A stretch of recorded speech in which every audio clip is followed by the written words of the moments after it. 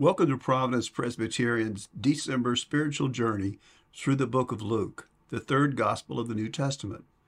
We hope for the next 24 days you will join many members of the Providence congregation as we read one chapter each day, completing the book of Luke on Christmas Eve. Before your daily reading, we encourage you to pray, asking God to speak to you through His Word. Prepare your heart and mind to receive God's Word. Now, you may be wondering, who is Luke, the author of the third gospel, and the book of Acts as well? Luke, like us, was a layperson. Many think he was one of the 12 disciples, but he was not. In fact, Luke was a trained physician and an avid historian. Luke is celebrated as the church's earliest historian.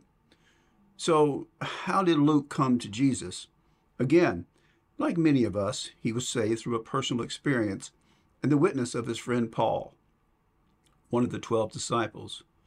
Luke became a traveling companion of Paul, listening, asking questions, and thoroughly investigating the life of Jesus.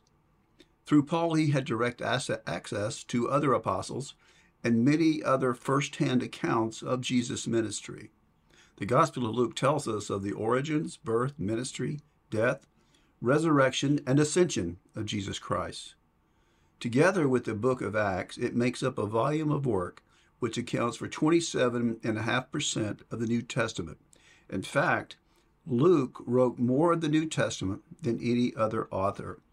So over the next 24 days, as you read or listen to the 24 chapters of Luke, we pray your heart will be open to the message of Luke and his conviction to the understanding that Christianity is not a religion, but rather it is the fulfillment of God's promise. And what better time to read the Gospel of Luke than the Christmas season as we celebrate the birth of the Savior of the world. Hello, my name is Pastor Bill Ward, and I am one of the pastors here at Providence Presbyterian Church on Hilton Head Island. I first want to welcome you to our December daily devotional. Something new we're doing here at the church. For the 24 days leading up to Christmas Day, we're going to read through the Gospel of Luke, a chapter a day, and that'll take us to Christmas Eve. So we're glad you're joining us, and I have the honor and privilege to begin with chapter 1 of Luke, and we will start with verse 1 and just read all the way through it. Many have undertaken to draw up an account of the things that have been fulfilled among us, just as they were handed down to us by those who from the first were eyewitnesses and servants of the word. With this in mind, since I myself have carefully investigated everything from the beginning, I too decided to write an orderly account for you, most excellent Theophilus, so that you may know the certainty of the things you have been taught. In the time of King Herod of Judea, there was a priest named Zechariah, who belonged to the priestly division of Abijah. His wife Elizabeth was also a descendant of Aaron. Both of them were righteous in the sight of God, observing all the Lord's commands and decrees blamelessly. But they were childless because Elizabeth was not able to conceive, and they were both very old. Once when Zechariah's division was on duty, and he was serving as priest before God, he was chosen by lot, according to the custom of the priesthood, to go into the temple of the Lord and burn incense. And when the time for the burning of incense came, all the assembled worshippers were praying outside. Then an angel of the Lord appeared to them, standing at the right side of the altar of incense. And when Zechariah saw him, he was startled and was gripped with fear. But the angel said to him, "Do not be afraid, Zechariah. Your prayer has been heard. Your wife Elizabeth will bear you a son, and you are to call him John. And he will be a joy and a delight to you, and many will rejoice because of his birth. For he will be great in the sight of the Lord. He is never to take wine or other fermented drink, and he will be filled with the Holy Spirit even before he is born. He will bring back many of the people of Israel to the Lord their God. And he will go on before the Lord in the spirit of the power of Elijah, to turn the hearts of the parents to their children, and the disobedient to the wisdom of the righteous, to make ready a people prepared for the Lord." Zechariah asked the angel, "How can I be sure of this? I am an old man, and my wife is well along in years." And the angel said to him, I am Gabriel. I stand in the presence of God, and I have been sent to speak to you and to tell you this good news. And now you will be silent and not be able to speak until the day this happens, because you did not believe my words, which will come true at their appointed time. Meanwhile, the people were waiting for Zechariah and wondering why he stayed so long in the temple. And when he came out, he could not speak to them. And they realized he had seen a vision in the temple, and he kept making signs to them, but remained unable to speak. And when this time of service was completed, he returned home, and his wife Elizabeth became pregnant, and for 5 months remained in seclusion. The Lord has done this for me, she said. In these days he has shown his favor, and taken away my disgrace among the people. In the 6th month of Elizabeth's pregnancy, God sent the angel Gabriel to Nazareth, a town in Galilee, to a virgin pledged to be married to a man named Joseph, a descendant of David. The virgin's name was Mary. The angel went to her and said, Greetings, you who are highly favored. The Lord is with you. Mary was greatly troubled at his words and wondered what kind of greeting this might be. But the angel said to her, Do not be afraid, Mary. You have found favor with God. You will conceive and give birth to a son, and you are to call him Jesus. And he will be great and will be called the Son of the Most High. The Lord will give him the throne of his father David, and he will reign over Jacob's descendants forever. His kingdom will have no end. How will this be, Mary asked the angel, since I am a virgin? And the angel answered, The Holy Spirit will come on you, and the power of the Most High will overshadow you. So the Holy One to be born will be called the Son of God. Even Elizabeth, your relative, is going to have a child in her old age, and she who was said to be unable to conceive is in her 6th month, for no word from God will ever fail. I am the Lord's servant, Mary answered. May your word to me be fulfilled. And then the angel left her. At that time, Mary got ready and hurried to a town in the hill country of Judea, where she entered Zechariah's home and greeted Elizabeth. And when Elizabeth heard Mary's greeting, the baby leaped in her womb, and Elizabeth was filled with the Holy Spirit. And in a loud voice she exclaimed, Blessed are you among women, and blessed is the child you will bear. But why am I so favored, that the mother of my Lord should come to me? And as soon as the sound of your greeting reached my ears, the baby in my womb leaped for joy. Blessed is she who has believed that the Lord will fulfill his promise to her. And Mary said, My soul glorifies the Lord, and my spirit rejoices in God my Savior, for he has been merciful of the humble state of his servant. From now on all generations will call me blessed, for the Mighty One has done great things for me. Holy is his name. His mercy extends to those who fear him from generation to generation. He has performed mighty deeds with his arm. He has scattered those who are proud in their inmost thoughts. He has brought down rulers from their thrones, but has lifted up the humble. He has filled the hungry with good things, but has sent the rich away empty. He has helped his servant Israel, remembering to be merciful to Abraham and his descendants forever, just as he promised our ancestors. Mary stayed with Elizabeth for about 3 months and then returned home. And when it was time for Elizabeth to have her baby, she gave birth to a son. And her neighbors and relatives heard that the Lord had shown her great mercy, and they shared her joy. On the 8th day, they came to circumcise the child, and they were going to name him after his father Zechariah. But his mother spoke up and said, No, he is to be called John. And they said to her, There is no one among your relatives who has that name.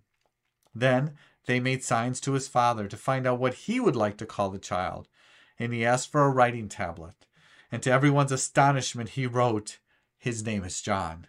And immediately his mouth was opened and his tongue set free, and he began to speak, praising God. And all the neighbors were filled with awe, and throughout the hill country of Judea, people were talking about all these things. Everyone who heard this wondered about it, asking, What then is this child going to be? For the Lord's hand was with him. His father Zechariah was filled with the Holy Spirit and prophesied, Praise be to the Lord, the God of Israel, because he has come to his people and redeemed them. He has raised up a horn of salvation for us in the house of his servant David, as he said through his holy prophets of long ago. Salvation from our enemies and from the hand of all who hate us, to show mercy to our ancestors and to remember his holy covenant, the oath he swore to our father Abraham, to rescue us from the hand of our enemies and to enable us to serve him without fear, in holiness and righteousness before him all our days. And you, my child, will be called a prophet of the Most High, for you will go on before the Lord to prepare the way for him, to give his people the knowledge of salvation through the forgiveness of their sins, because of the tender mercy of our God, by which the rising sun will come to us from heaven, to shine on those living in darkness and in the shadow of death, to guide our feet into the path of peace. And the child grew and became strong in spirit, and he lived in the wilderness until he appeared publicly to Israel. This completes the reading of chapter 1. Hi, my name is Brad Parker, and I serve as an elder here at Providence. And today I'll be reading Luke chapter 2. In those days, Caesar Augustus issued a decree that a census should be taken of the entire world, and everyone went to their own town to register. So Joseph also went up to the town of Nazareth in Galilee, to Judea, to Bethlehem, the town of David, because he belonged to the house and line of David. He went there to register with Mary, who was pledged to be married to him and was expecting a child. While they were there, the time came for the baby to be born, and she gave birth to her firstborn son. She wrapped him in clothes and placed him in a manger, because there was no guest room available for them. And there were shepherds living out in the fields nearby, keeping watch over their flocks at night. An angel of the Lord appeared to them, and the glory of the Lord shone around them, and they were terrified. But the angel said to them, "Do not be afraid. I bring you good news that will cause great joy for all the people. Today in the town of David a Savior has been born to you. He is the Messiah, the Lord. This will be a sign to you. You will find a baby wrapped in clothes and lying in a manger." Suddenly a great company of the heavenly host appeared with the angel, praising God and saying, "Glory to God in the highest heaven, and on earth peace to those on whom his favor rests." So they said, "Let's go to Bethlehem and see this thing that has happened, which the Lord has told us about." So they hurried off and found Mary and Joseph and the baby, who was lying in the manger. When they had seen him, they spread the word concerning what they had been told them about this child, and all who heard it was amazed at what the shepherds said to them. But Mary treasured up all of these things and pondered them in her heart. The shepherds returned, glorifying and praising God for all the things they had heard and seen, which were just as they had been told. On the 8th day, when it was time to circumcise the child, he was named Jesus, the name the angel had given him before he was conceived. When the time came for the purification rites required by the law of Moses, Joseph and Mary took him to Jerusalem to present him to the Lord. As it is written in the law of the Lord, every firstborn male is to be consecrated to the Lord and to offer a sacrifice in keeping with what is said in the law of the Lord, a pair of doves or 2 young pigeons.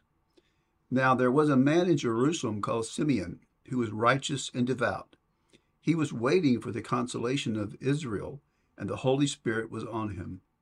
It had been revealed to him by the Holy Spirit that he would not die before he had seen the Lord's Messiah. Moved by the Spirit, he went into the temple courts.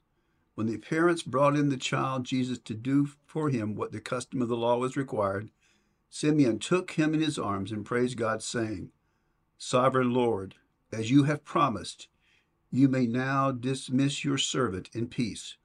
For my eyes have seen your salvation, which you have prepared in the sight of all nations, a light for revelation to the Gentiles, and the glory of all of your people."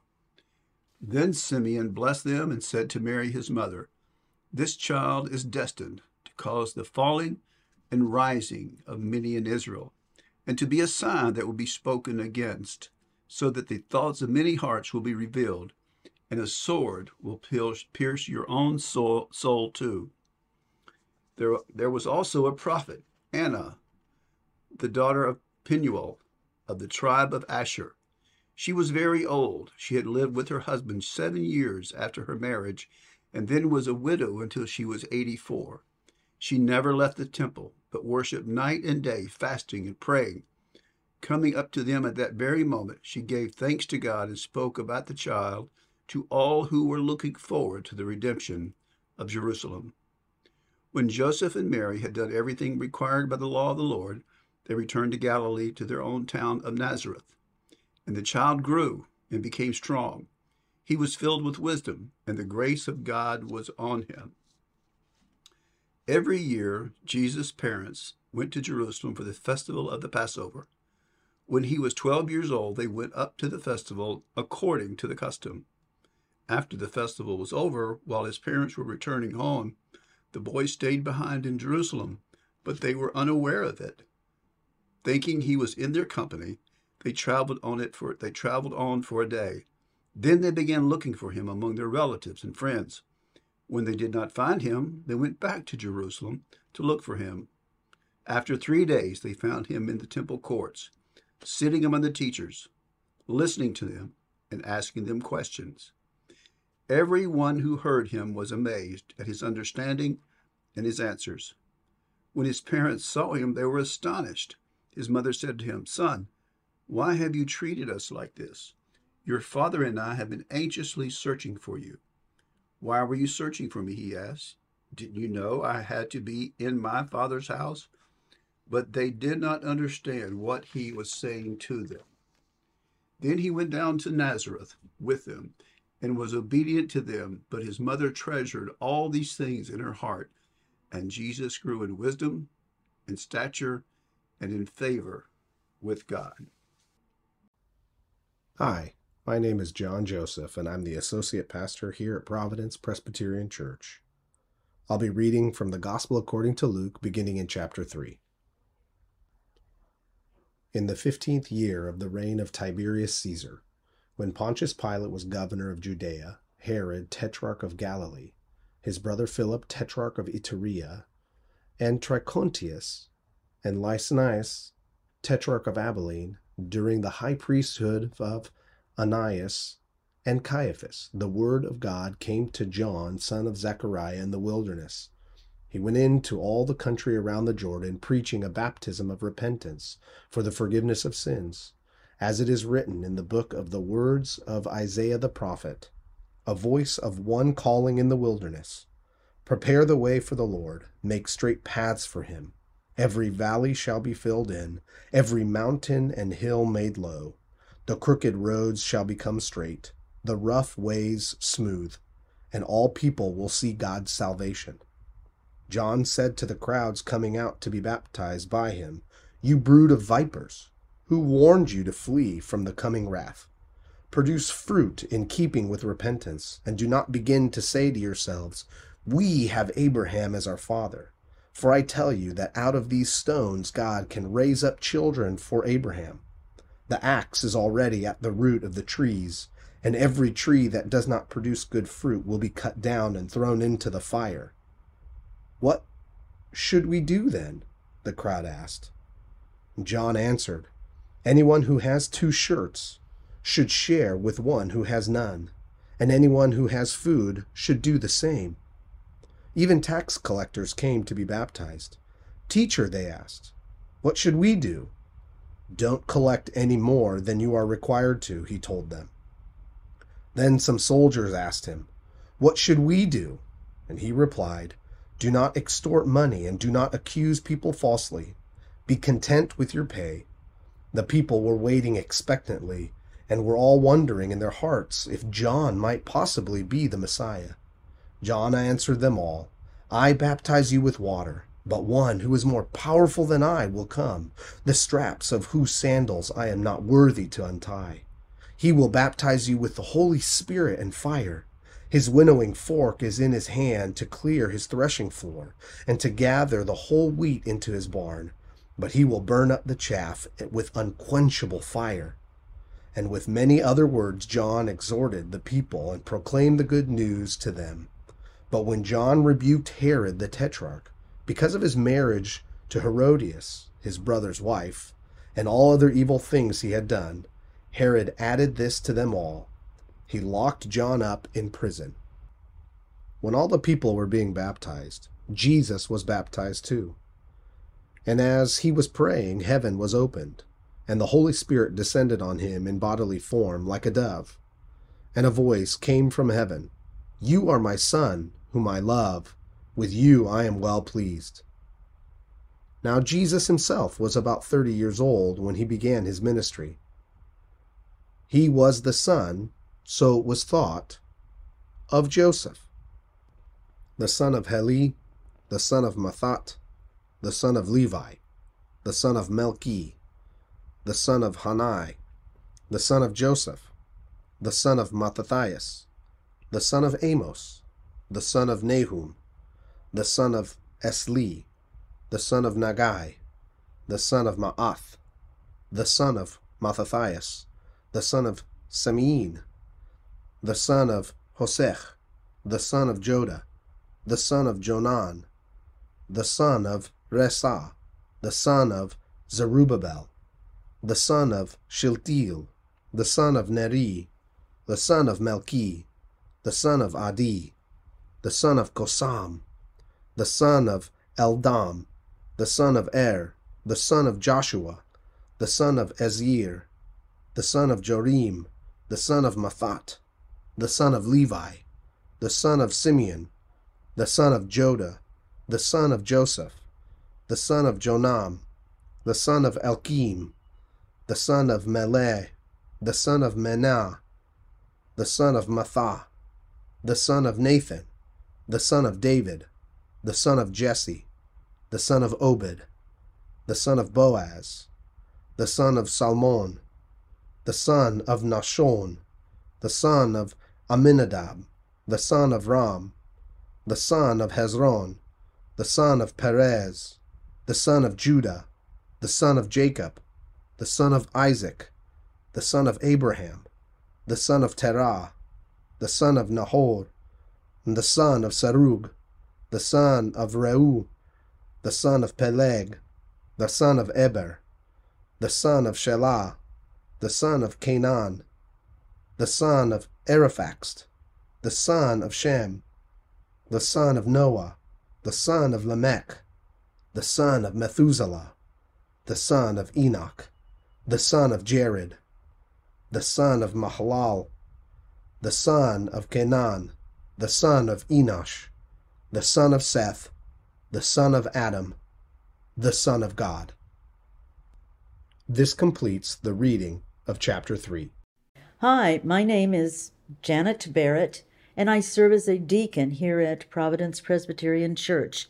Today I am reading Luke chapter 4.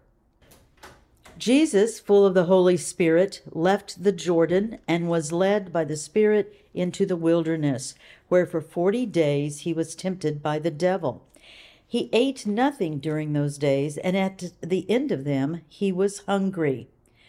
The devil said to him, "If you are the Son of God, tell this stone to become bread." Jesus answered, "It is written, man shall not live on bread alone." The devil led him up to a high place and showed him in an instant all the kingdoms of the world.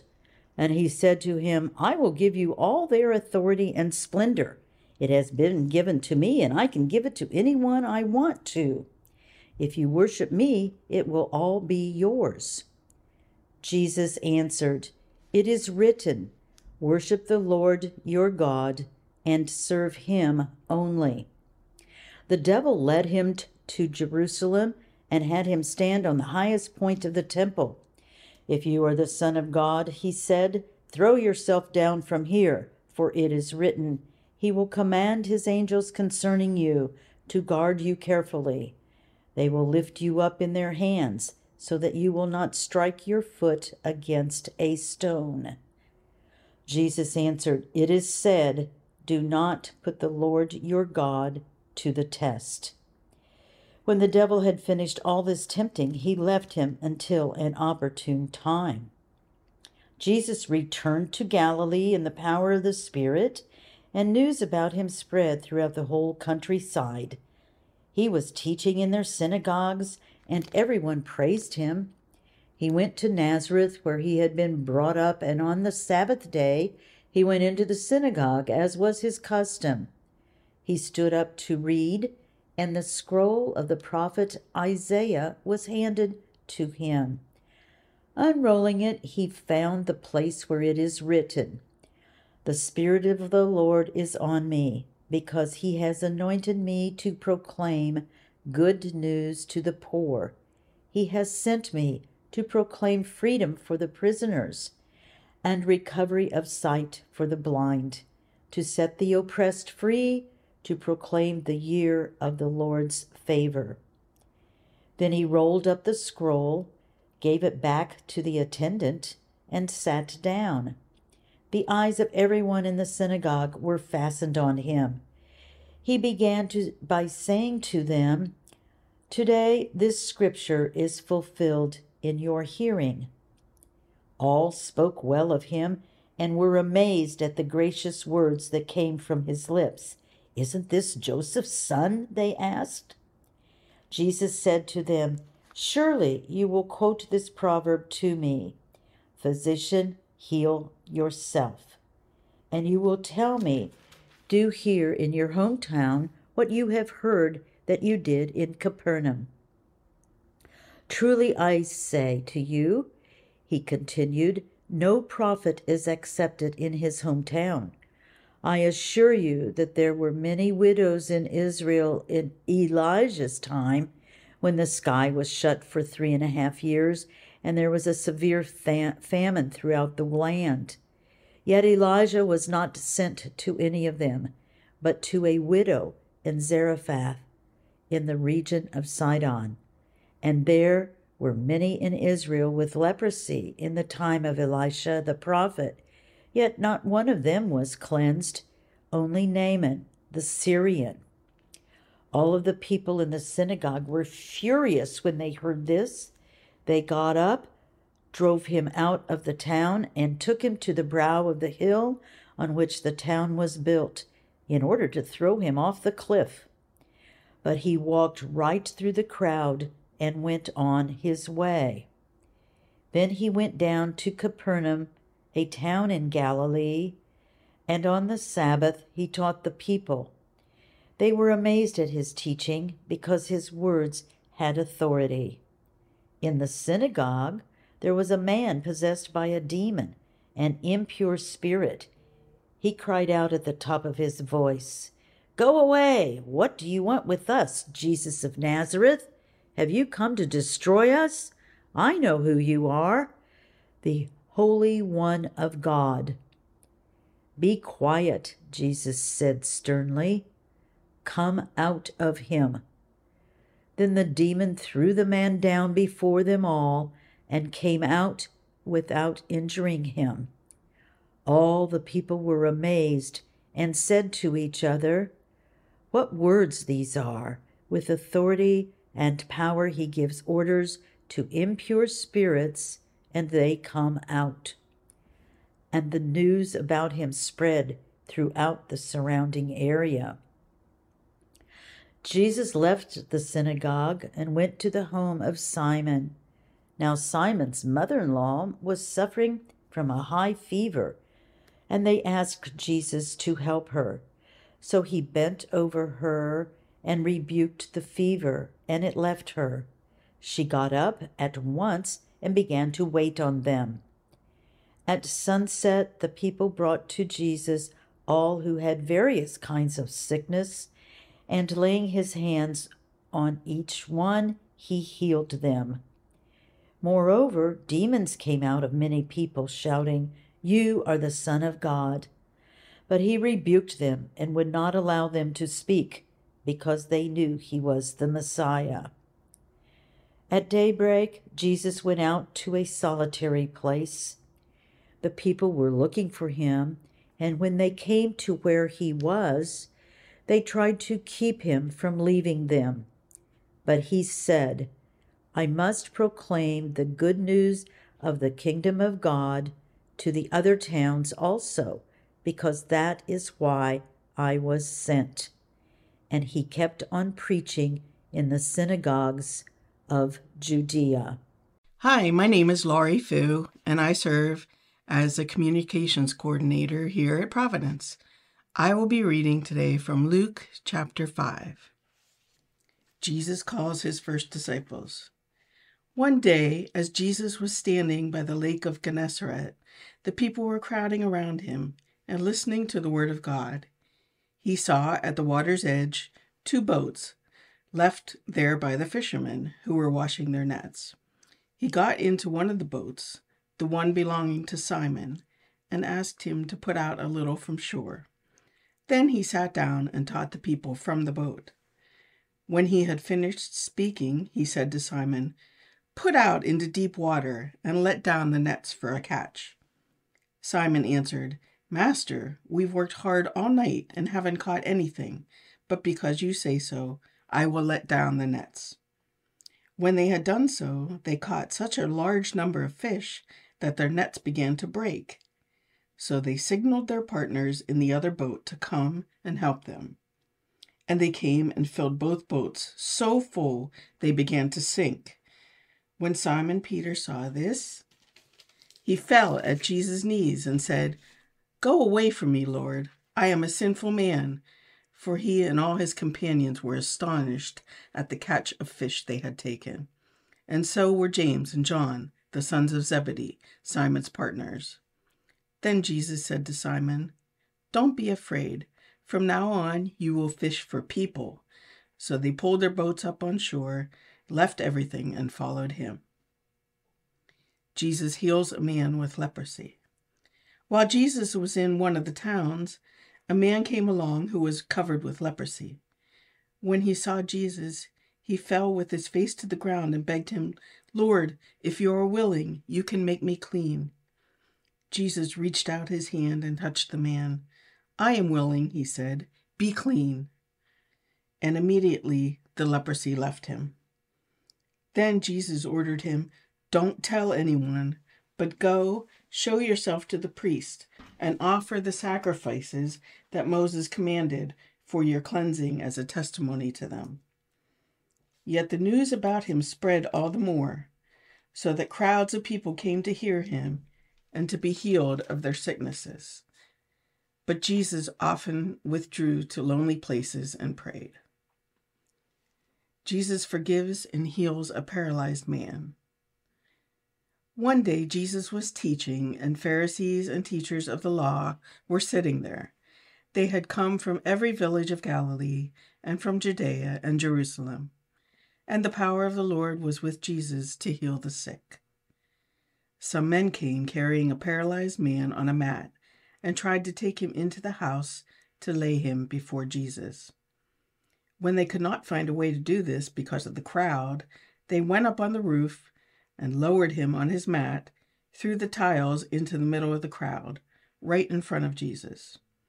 When Jesus saw their faith, he said, Friends, your sins are forgiven. The Pharisees and the teachers of the law began thinking to themselves, Who is this fellow who speaks blasphemy? Who can forgive sins but God alone? Jesus knew what they were thinking and asked, Why are you thinking these things in your hearts? Which is easier to say, your sins are forgiven, or to say, get up and walk? But I want you to know that the Son of Man has authority on earth to forgive sins. He said to the paralyzed man, I tell you, get up, take your mat, and go home. Immediately he stood up in front of them, took what he had been lying on, and went home praising God. Everyone was amazed and gave praise to God. They were filled with awe and said, We have seen remarkable things today. Jesus calls Levi and eats with sinners. After this, Jesus went out and saw a tax collector by the name of Levi sitting at his tax booth. Follow me, Jesus said to him. And Levi got up, left everything, and followed him. Then Levi held a great banquet for Jesus at his house, and a large crowd of tax collectors and others were eating with them. But the Pharisees and the teachers of the law, who belonged to their sect, complained to his disciples, "Why do you eat and drink with tax collectors and sinners?" Jesus answered them, "It is not the healthy who need a doctor, but the sick. I have not come to call the righteous, but sinners to repentance." Jesus answered them, "It is not the healthy who need a doctor, but the sick. I have not come to call the righteous, but sinners to repentance." Jesus questioned about fasting. They said to him, "John's disciples often fast and pray, and so do the disciples of the Pharisees. But yours go on eating and drinking." Jesus answered, "Can you make the friends of the bridegroom fast while he is with them? But the time will come when the bridegroom will be taken from them. In those days they will fast." He told them this parable. "No one tears a piece out of a new garment to patch an old one. Otherwise, they who have torn the new garment, and the patch from the new will not match the old. And no one pours new wine into old wineskins. Otherwise, the new wine will burst the skins, the wine will run out, and the wineskins will be ruined. No, new wine must be poured into new wineskins. And no one, after drinking old wine, wants the new, for they say the old is better." This completes the reading of chapter 5. Hi, my name is Pat Shelburne, and I serve as trustee here at Providence. I will be reading from Luke chapter 6. On Sabbath, Jesus was going through the grain fields, and his disciples began to pick some heads of grain, rub them in their hands, and eat the kernels. Some of the Pharisees asked, "Why are you doing what is unlawful on the Sabbath?" And Jesus answered them, "Have you never read what David did when he and his companions were hungry? He entered the house of God, and taking the consecrated bread, he ate what it is lawful only for priests to eat, and he also gave some to his companions. Then Jesus said to them, 'The Son of Man is the Lord of the Sabbath.'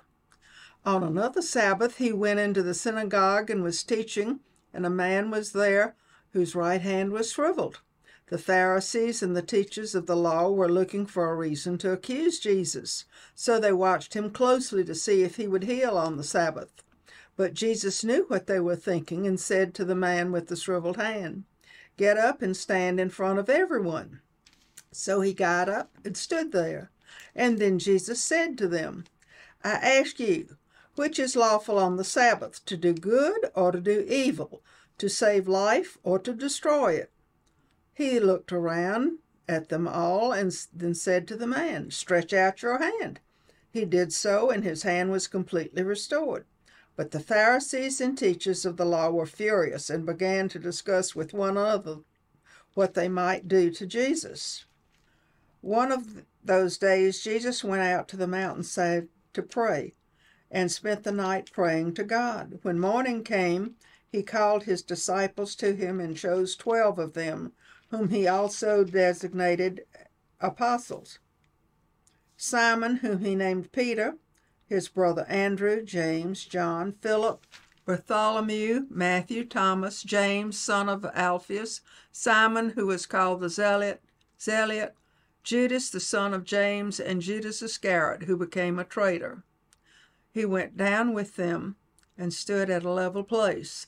A large crowd of his disciples was there, and a great number of people from all over Judea, from Jerusalem, and from the coastal region around Tyre and Sidon, had come to hear him and to be healed of their diseases.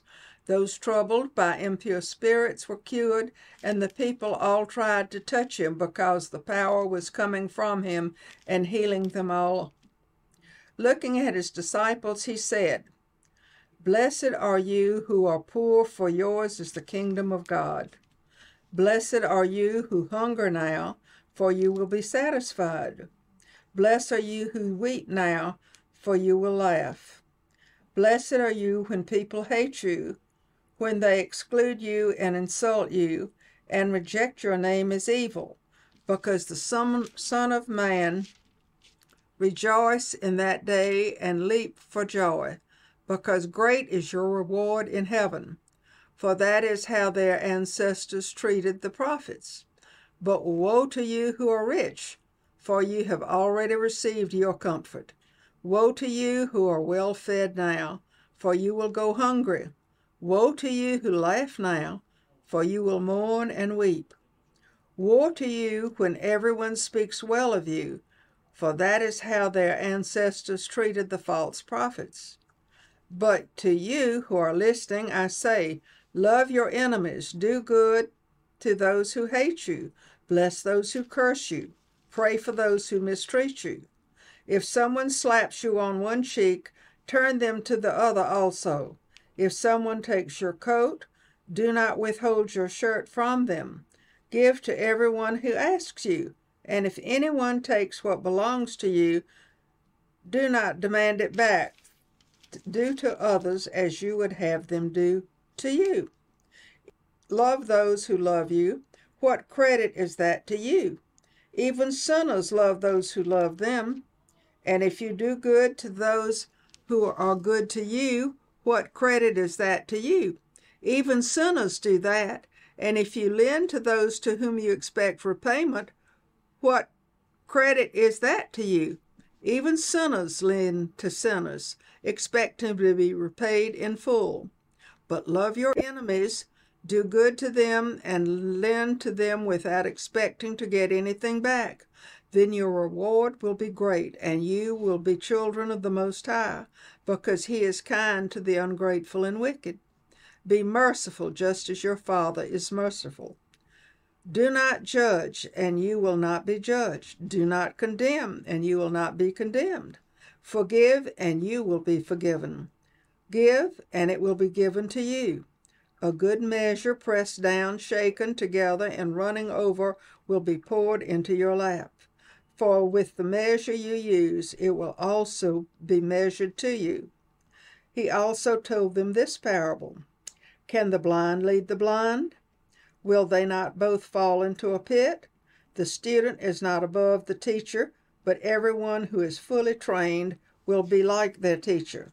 Why do you look at the speck of sawdust in your brother's eye and pay no attention to the plank in your own eye? How can you say to your brother, Brother, let me take the speck out of your eye, when you yourself fail to see the plank that is in your own eye?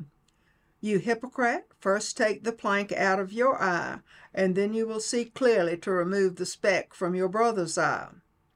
No good tree bears bad fruit, nor does a bad tree bear good fruit. Each tree is recognized by its own fruit. People do not pick figs from a thorn bush or grapes from briars. A good man brings good things out of the good stored up in his heart, and an evil man brings evil things out of the evil stored up in his heart. For the mouth speaks what the heart is full of. Why do you call me Lord, Lord, and do not do what I say? As for everyone who comes to me and hears my words and puts them into practice, I will show you what they are like. They are like a man building a house who dug down deep and laid the foundation on rock. When the flood came, the torrent struck at the house, but did not shake it, because it was well built. But the one who hears my words, and does not put them into practice is like the man who built a house on the ground without a foundation. The moment the torrent struck that house, it collapsed, and its destruction was complete. This completes the reading of chapter 6. Hey there, I am Will Ward, a media coordinator here at Providence Presbyterian Church, and I am here to read Luke chapter 7, the faith of the centurion. When Jesus had finished saying all of this to the people who were listening, he entered Capernaum.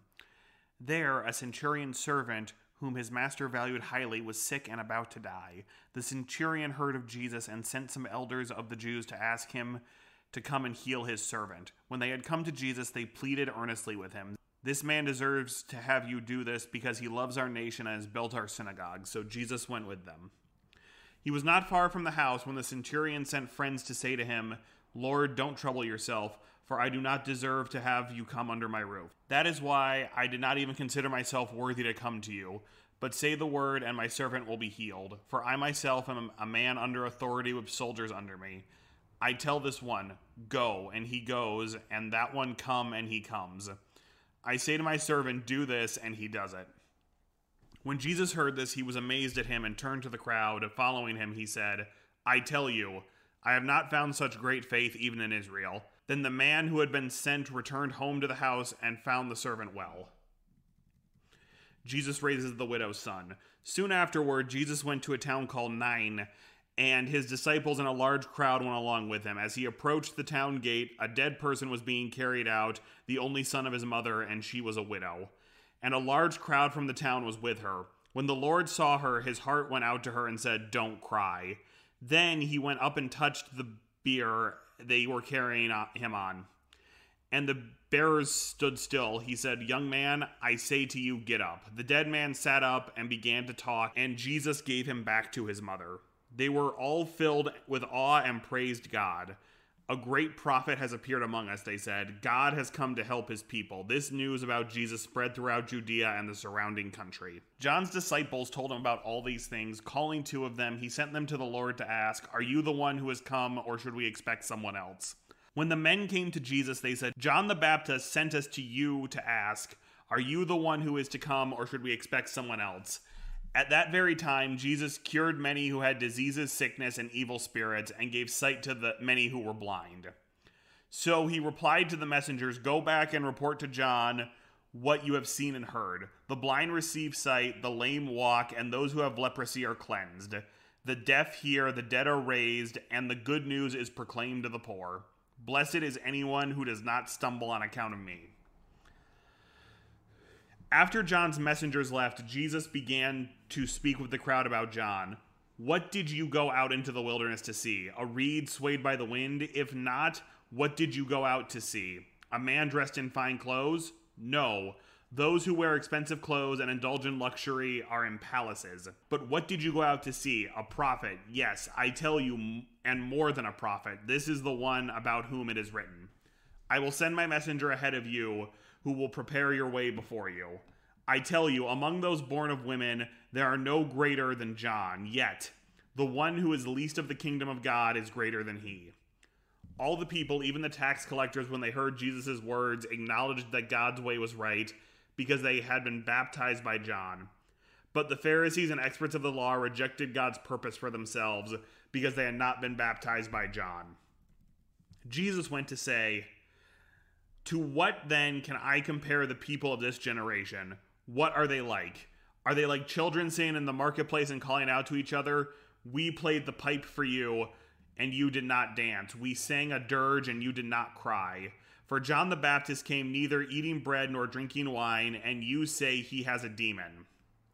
The Son of Man came eating and drinking, and you say, 'Here is a glutton and a drunkard, and a friend of tax collectors and sinners.' But wisdom is proved right by all his children."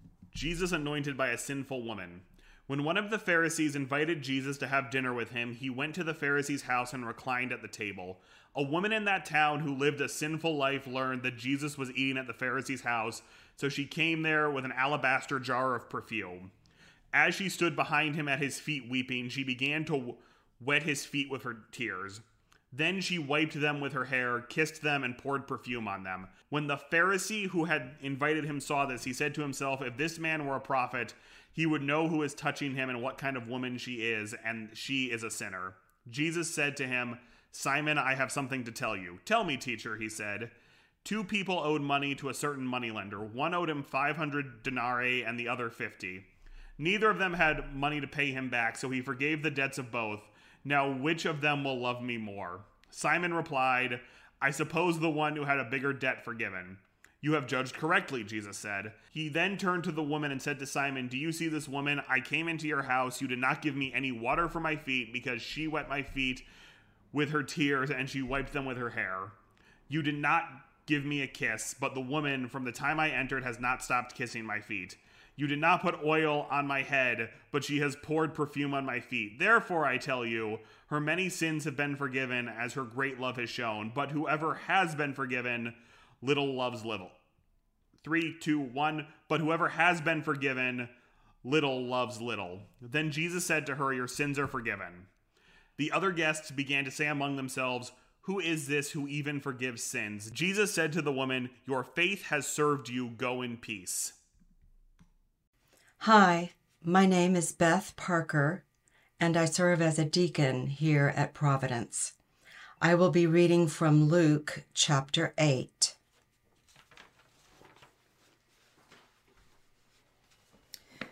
After this, Jesus traveled about from one town and village to another, proclaiming the good news of the kingdom of God. The 12 were with him, and also some women who had been cured of evil spirits and diseases. Mary, called Magdalene, from whom 7 demons had come out, Joanna, the wife of Chuza, the manager of Herod's household, Susanna, and many others. These women were helping to support them out of their own means.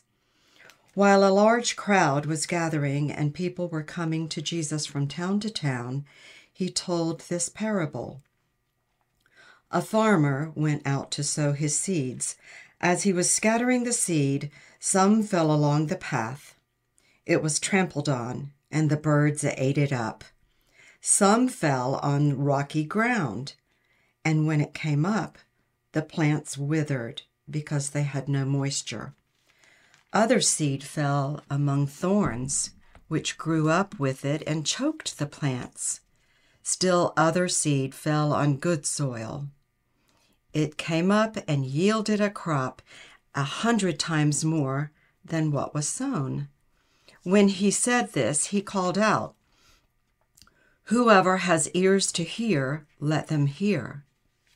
His disciples asked him what this parable meant.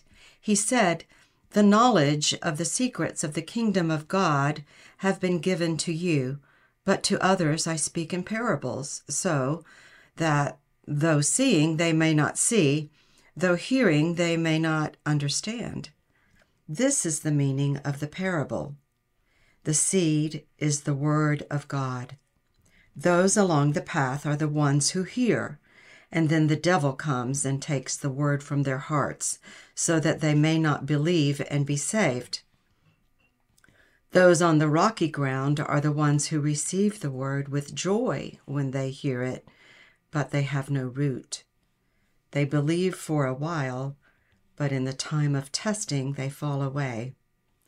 The seed that fell among thorns stands for those who hear, but as they go on their way, they are choked by life's worries, riches, and pleasures, and they do not mature.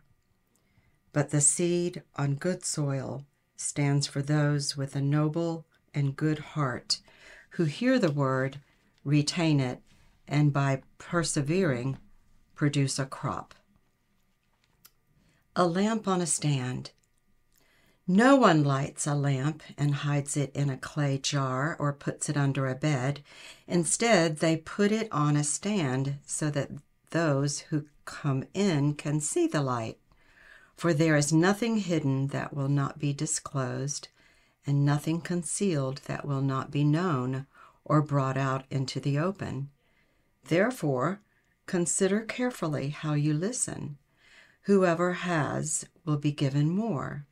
Whoever does not have, even what they think they have, will be taken from them. Now Jesus' mother and brothers came to see him, and they were not able to get near him because of the crowd. Someone told him, "Your mother and brothers are standing outside wanting to see you." He replied, "My mother and brothers are those who hear God's word and puts it into practice." One day Jesus said to his disciples, "Let us go over to the other side of the lake." So they got into the boat and set out. As they sailed, he fell asleep.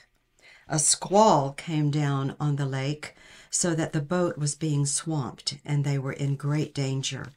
The disciples went and woke him, saying, Master, Master, we're going to drown. He got up and rebuked the wind and the raging waters. The storm subsided, and all was calm. Where is your faith? He asked his disciples. In fear and amazement, they asked one another, Who is this? He commands even the winds and the water, and they obey him. They sailed to the region of Gerasenes, which is across the lake from Galilee. When Jesus stepped ashore, he was met by a demon-possessed man from the town. For a long time, this man had not worn clothes or lived in a house, but had lived in the tombs. When he saw Jesus, he cried out and fell at his feet, shouting at the top of his voice, What do you want with me, Jesus, Son of the Most High God? I beg you, don't torture me. For Jesus had commanded the impure spirit to come out of the man. Many times it had seized him, and though it was chained hand and foot and kept under guard, he had broken his chains and had been driven by the demon into solitary places. Jesus asked him, What is your name? Legion, he replied, because many demons had gone into him. And they begged Jesus repeatedly not to order them to go into the abyss. A large herd of pigs was feeding there on the hillside. The demons begged Jesus to let them go into the pigs, and he gave them permission. When the demons came out of the man, they went into the pigs, and the herd rushed down the steep bank into the lake and was drowned. When those tending the pigs saw what had happened, they ran off and reported this in the town and the countryside, and the people went out to see what had happened.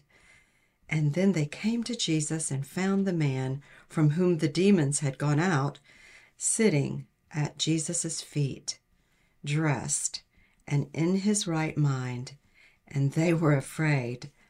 Those who had seen it told the people how the demon-possessed man had been cured. Then all the people of the region of Gerasenes asked Jesus to leave them, because they were overcome with fear. So he got into the boat and left. The man from whom the demons had gone out begged to go with him, but Jesus sent him away, saying, Return home and tell how much God has done for you. So the man went away and told all over town how much Jesus had done for him. Now, when Jesus returned, a crowd welcomed him, for they were all expecting him.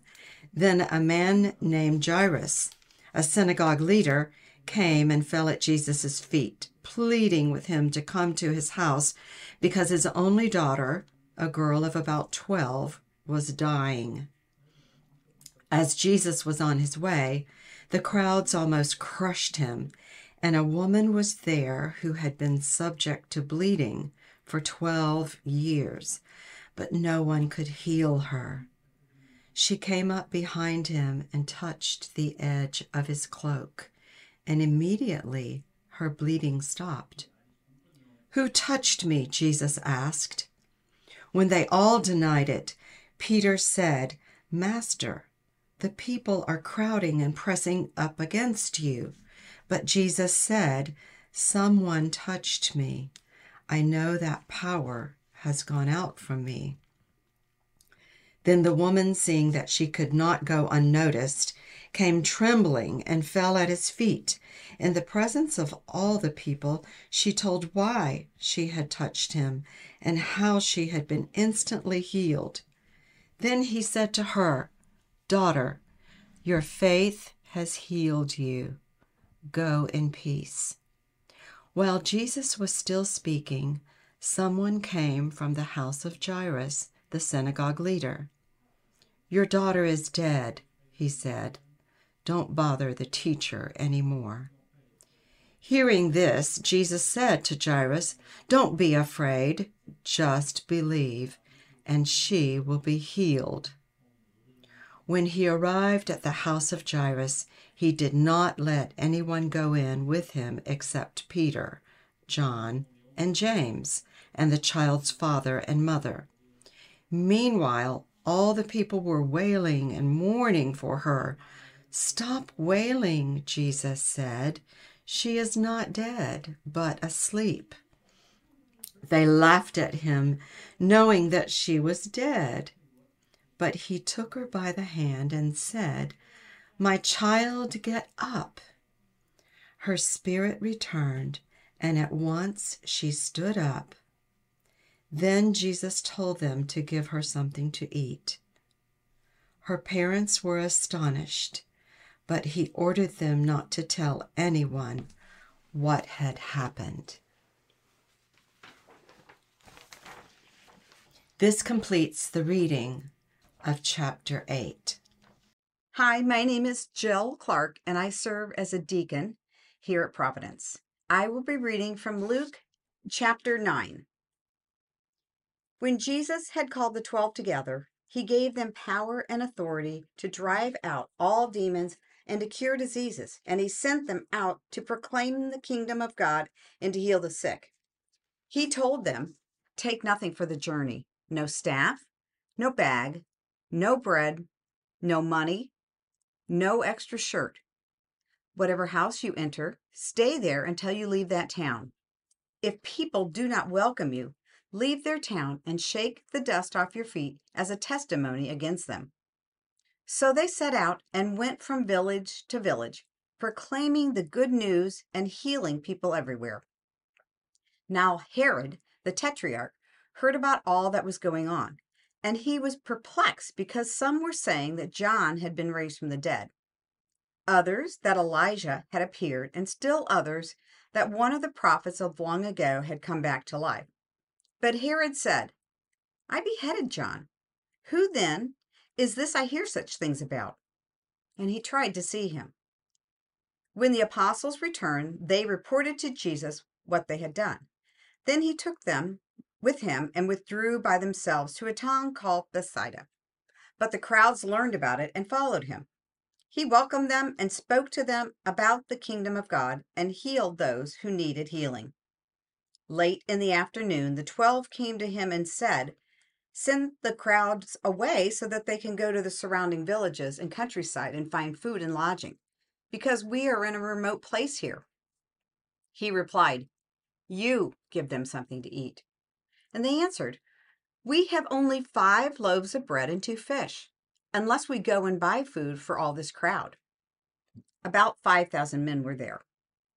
But he said to his disciples, "Have them sit down in groups of about 50 each." The disciples did so, and everyone sat down, taking the 5 loaves and the 2 fish, and looking up to heaven, he gave thanks and broke them. Then he gave them to the disciples to distribute to the people. They all ate and were satisfied. And the disciples picked up 12 basketfuls of broken pieces that were left over. Once, when Jesus was praying in private and his disciples were with him, he asked them, "Who do the crowds say that I am?" They replied, "Some say John the Baptist, others say Elijah, and still others that one of the prophets of long ago has come back to life." "But what about you?" he asked. "Who do you say that I am?" Peter answered, "God's Messiah." Jesus strictly warned them not to tell this to anyone, and he said, "The Son of Man must suffer many things and be rejected by the elders, the chief priests, and the teachers of the law, and he must be killed and on the 3rd day be raised to life." Then he said to them all, "Whoever wants to be my disciple must deny themselves and take up their cross daily and follow me.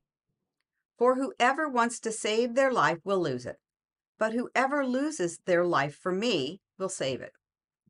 What good is it for someone to gain the whole world and yet lose or forfeit their very self? Whoever is ashamed of me and my words, the Son of Man will be ashamed of them when he comes in his glory and in the glory of the Father and of the holy angels." Truly, I tell you, some who are standing here will not taste death before they see the kingdom of God." About 8 days after Jesus said this, he took Peter, John, and James with him, and he went up onto a mountain to pray. As he was praying, the appearance of his face changed, and his clothes became as bright as a flash of lightning. 2 men, Moses and Elijah, appeared in glorious splendor, talking with Jesus. They spoke about his departure, which he was about to bring to fulfillment at Jerusalem. Peter and his companions were very sleepy, but when they became fully awake, they saw his glory and the 2 men standing with him. As the men were leaving Jesus, Peter said to him, "Master, it is good for us to be here. Let us put up 3 shelters, one for you, one for Moses, and one for Elijah." He did not know what he was saying. While he was speaking, a cloud appeared and covered them, and they were afraid as they entered the cloud. A voice came from the cloud saying, "This is my son whom I have chosen. Listen to him." When the voice had spoken, they found Jesus was alone. The disciples kept this to themselves and did not tell anyone at that time what they had seen. The next day, when they came down from the mountain, a large crowd met them. A man in the crowd called out, "Teacher, I beg you to look at my son, for he is my only child. A spirit seizes him and he suddenly screams. It throws him into convulsions so that he foams at the mouth. It scarcely ever leaves him and is destroying him. I begged your disciples to drive it out, but they could not." "You unbelieving and perverse generation," Jesus replied, "how long shall I stay with you and put up with you? Bring your son here." Even while the boy was coming, the demon threw him to the ground in a convulsion.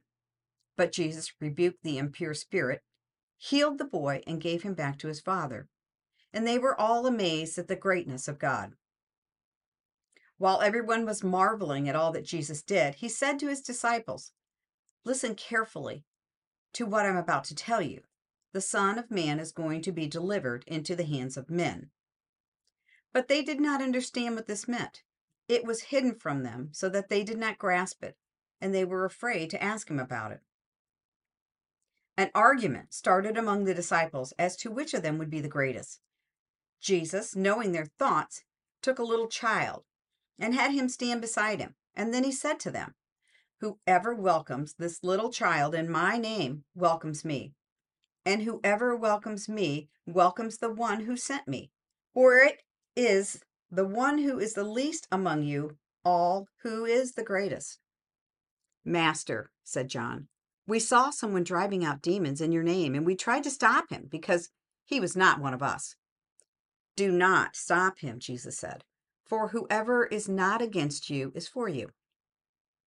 As the time approached for him to be taken up to heaven, Jesus resolutely set out for Jerusalem, and he sent messengers on ahead, who went into a Samaritan village to get things ready for him.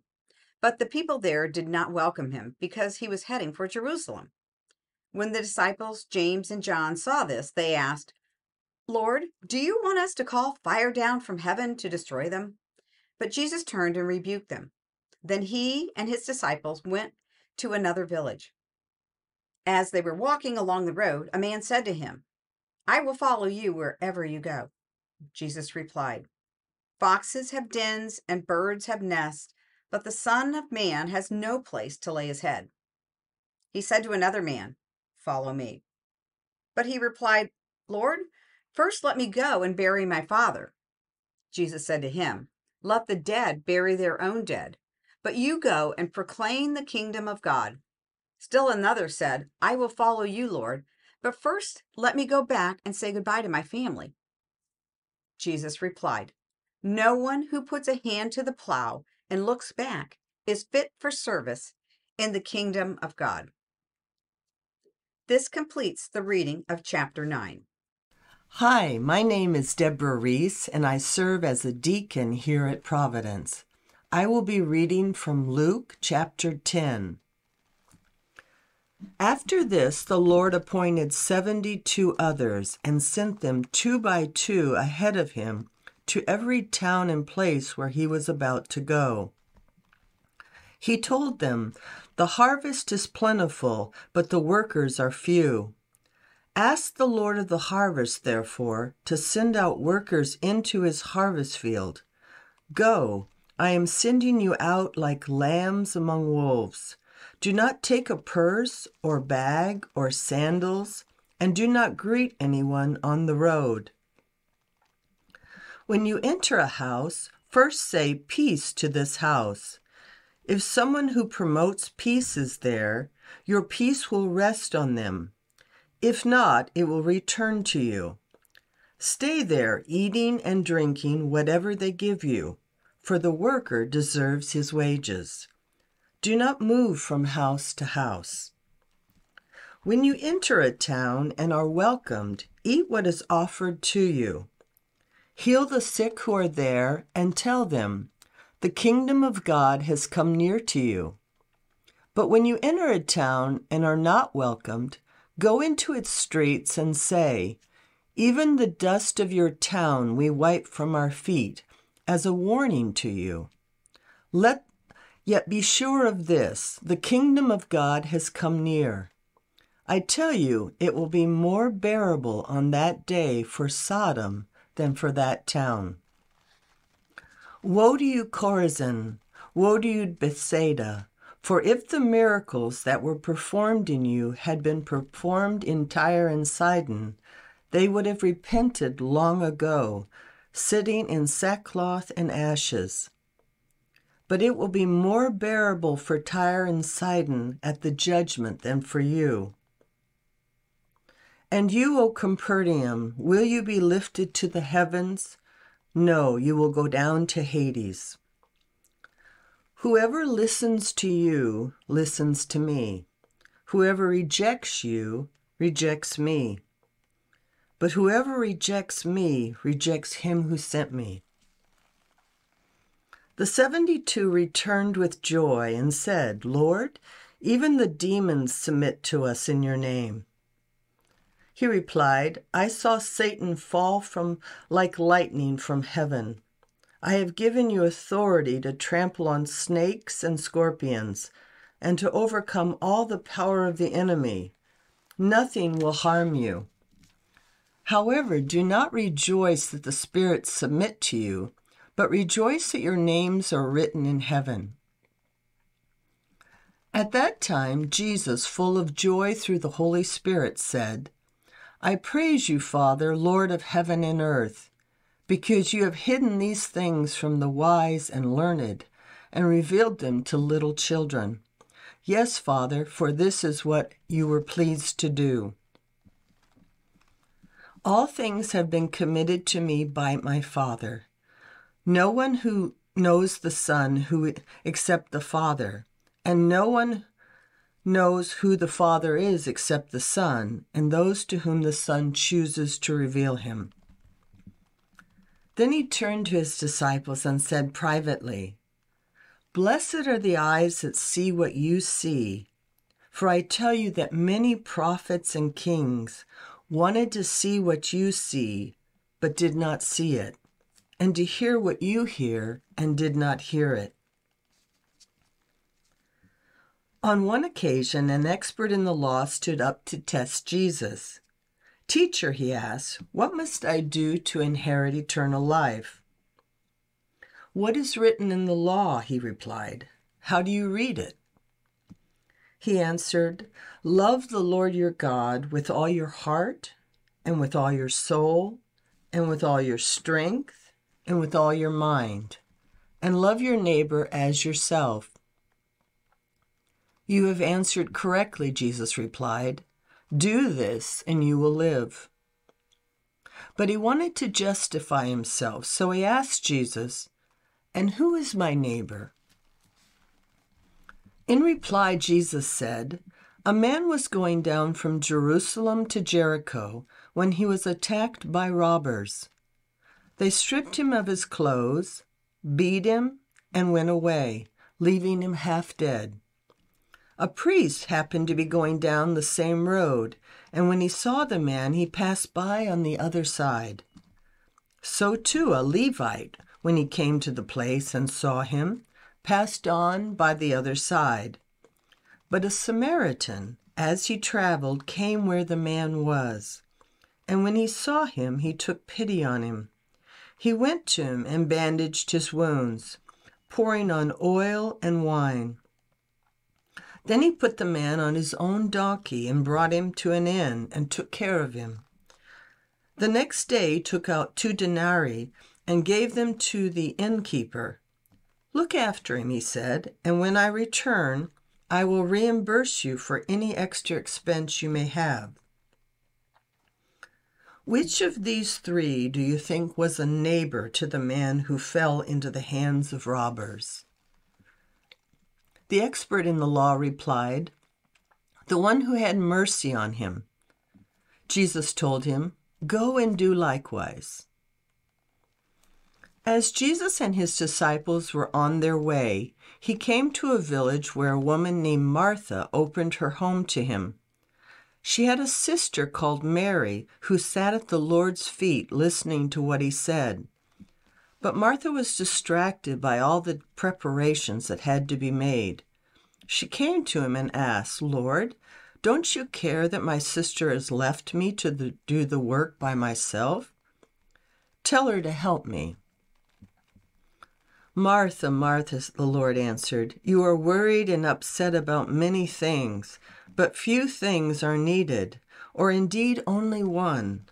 Mary has chosen what is better, and it will not be taken from her."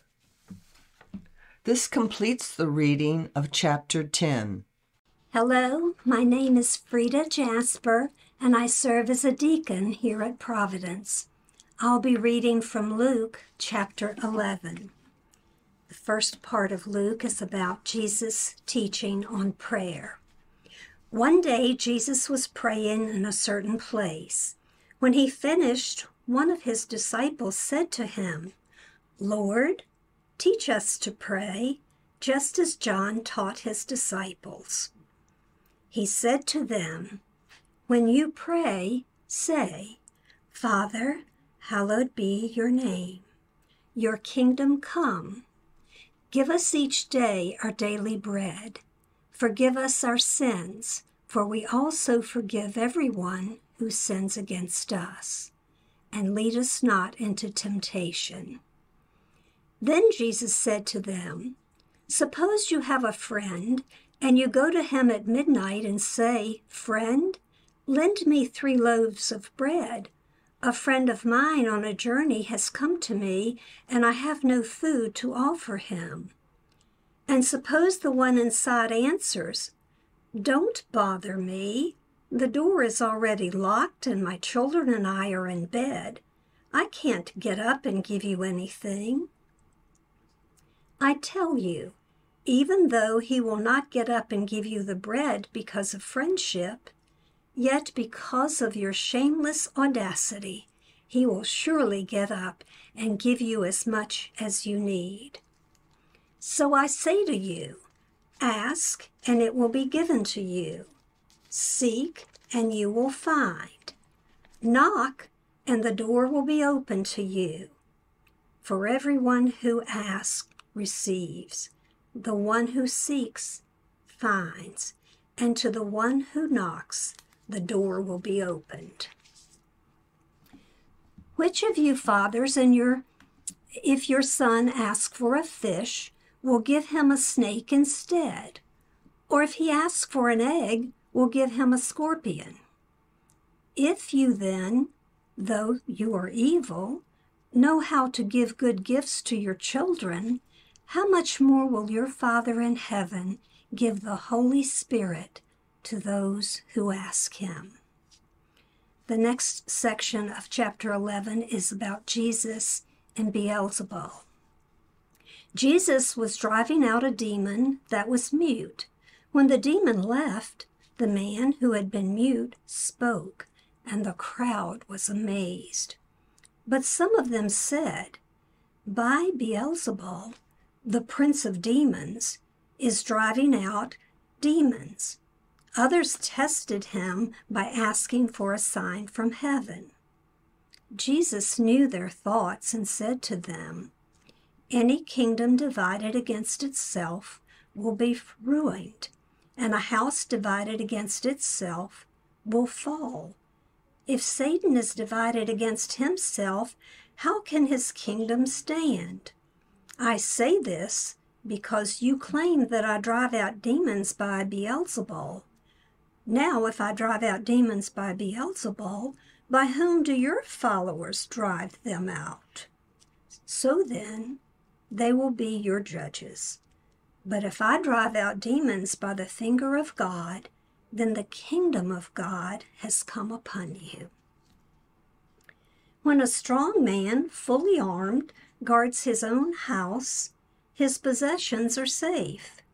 But when someone stronger attacks and overpowers him, he takes away the armor in which the man trusted and divides up his plunder. Whoever is not with me is against me, and whoever does not gather with me scatters. When an impure spirit comes out of a person, it goes through arid places seeking rest and does not find it. Then it says, "I will return to the house I left." When it arrives, it finds the house swept clean and put in order. Then it goes and takes 7 other spirits more wicked than itself, and they go in and live there. And the final condition of that person is worse than the first. As Jesus was saying these things, a woman in the crowd called out, "Blessed is the mother who gave you birth and nursed you." He replied, "Blessed rather are those who hear the word of God and obey it." The next section is about the sign of Jonah. As the crowds increased, Jesus said, "This is a wicked generation. It asks for a sign, but none will be given it except the sign of Jonah. For as Jonah was a sign to the Ninevites, so also will the Son of Man be to this generation. The queen of the south will rise at the judgment with the people of this generation and condemn them, for she came for the ends of the earth to listen to Solomon's wisdom. And now something greater than Solomon is here. The men of Nineveh will stand up at the judgment with this generation and condemn it, for they repented at the preaching of Jonah. And now something greater than Jonah is here." The next section is about the lamp of the body.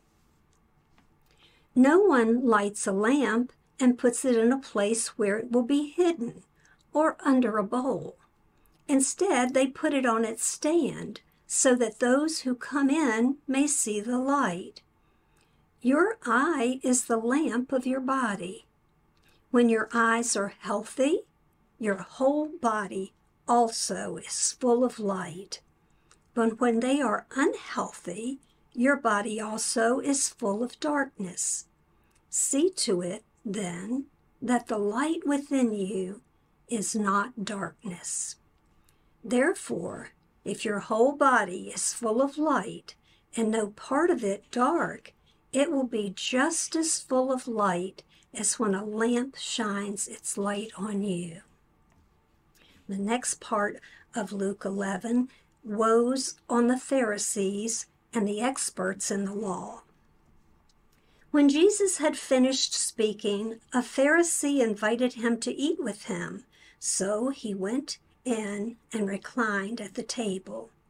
But the Pharisee was surprised when he noticed that Jesus did not first wash before the meal. Then the Lord said to him, "Now then, you Pharisees clean the outside of the cup and dish, but inside you are full of greed and wickedness. You foolish people! Did not the one who made the outside make the inside also? But now as for what is inside you, Be generous to the poor, and everything will be clean for you.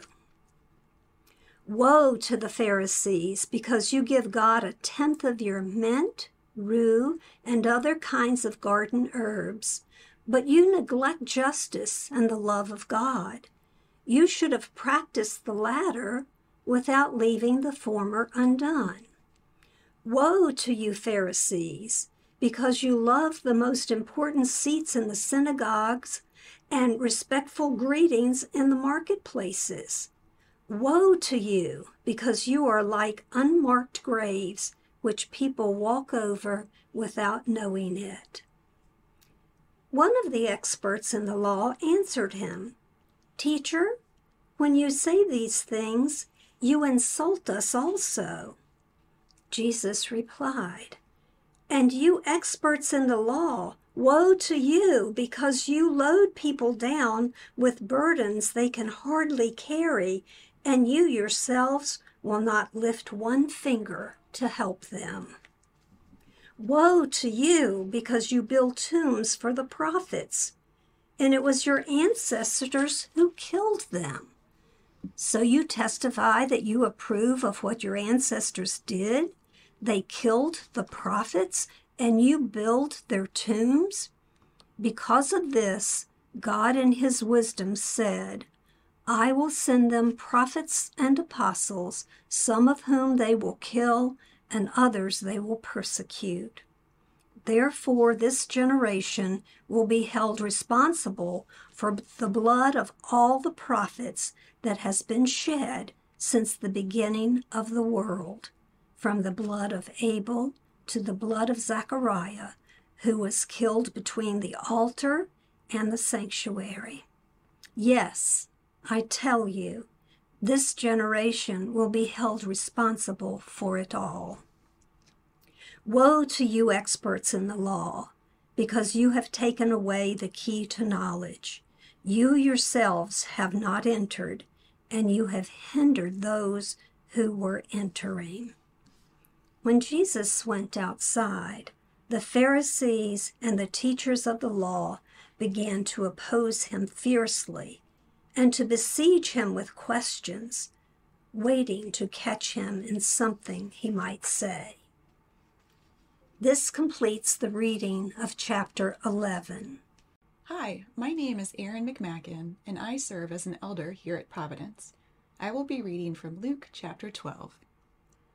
Warnings and encouragements. Meanwhile, when a crowd of many thousands had gathered so that they were trampling on one another, Jesus began to speak first to his disciples, saying, Be on your guard against the yeast of the Pharisees, which is hypocrisy. There is nothing concealed that will not be disclosed, or hidden that will not be made known. When you have said in the dark will be heard in the daylight, and what you have whispered in the ear of the inner rooms will be proclaimed from the roofs. I tell you, my friends, do not be afraid of those who kill the body and after that can do no more. But I will show you whom you should fear. Fear him who, after your body has been killed, has authority to throw you into hell. Yes, I tell you, fear him. Are not 5 sparrows sold for 2 pennies? Yet not one of them is forgotten by God.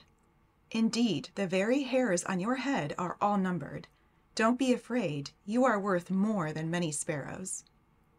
I tell you, whoever publicly acknowledges me before others, the Son of Man will also acknowledge before the angels of God. But whoever disowns me before others will be disowned before the angels of God. And everyone who speaks a word against the Son of Man will be forgiven. But anyone who blasphemes against the Holy Spirit will not be forgiven. When you are brought before synagogues, rulers, and authorities, do not worry about how you will defend yourselves or what you will say, for the Holy Spirit will teach you at that time what you should say. The parable of the rich fool. Someone in the crowd said to him, Teacher, tell my brother to divide the inheritance with me. Jesus replied, Man, who appointed me a judge or an arbiter between you?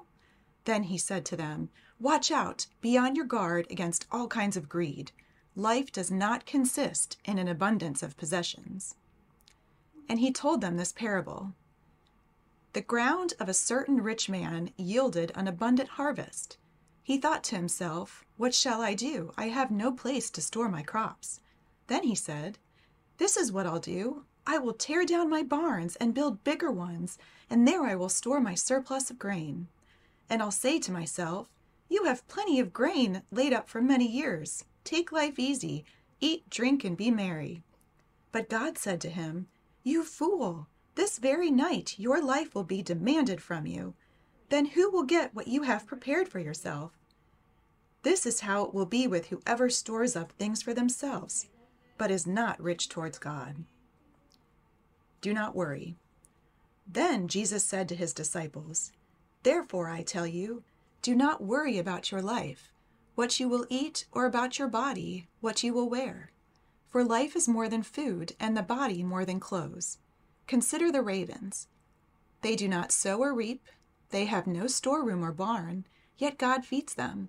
And how much more valuable are you than birds? Who are you by worrying can add a single hour to your life? Since you cannot do this very little thing, why do you worry about the rest? Consider how the wild flowers grow. They do not labor or spin.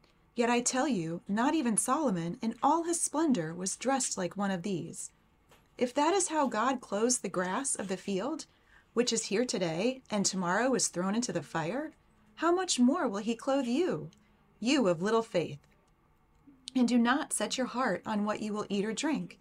Do not worry about it, for the pagan world runs after all such things, and your Father knows that you need them.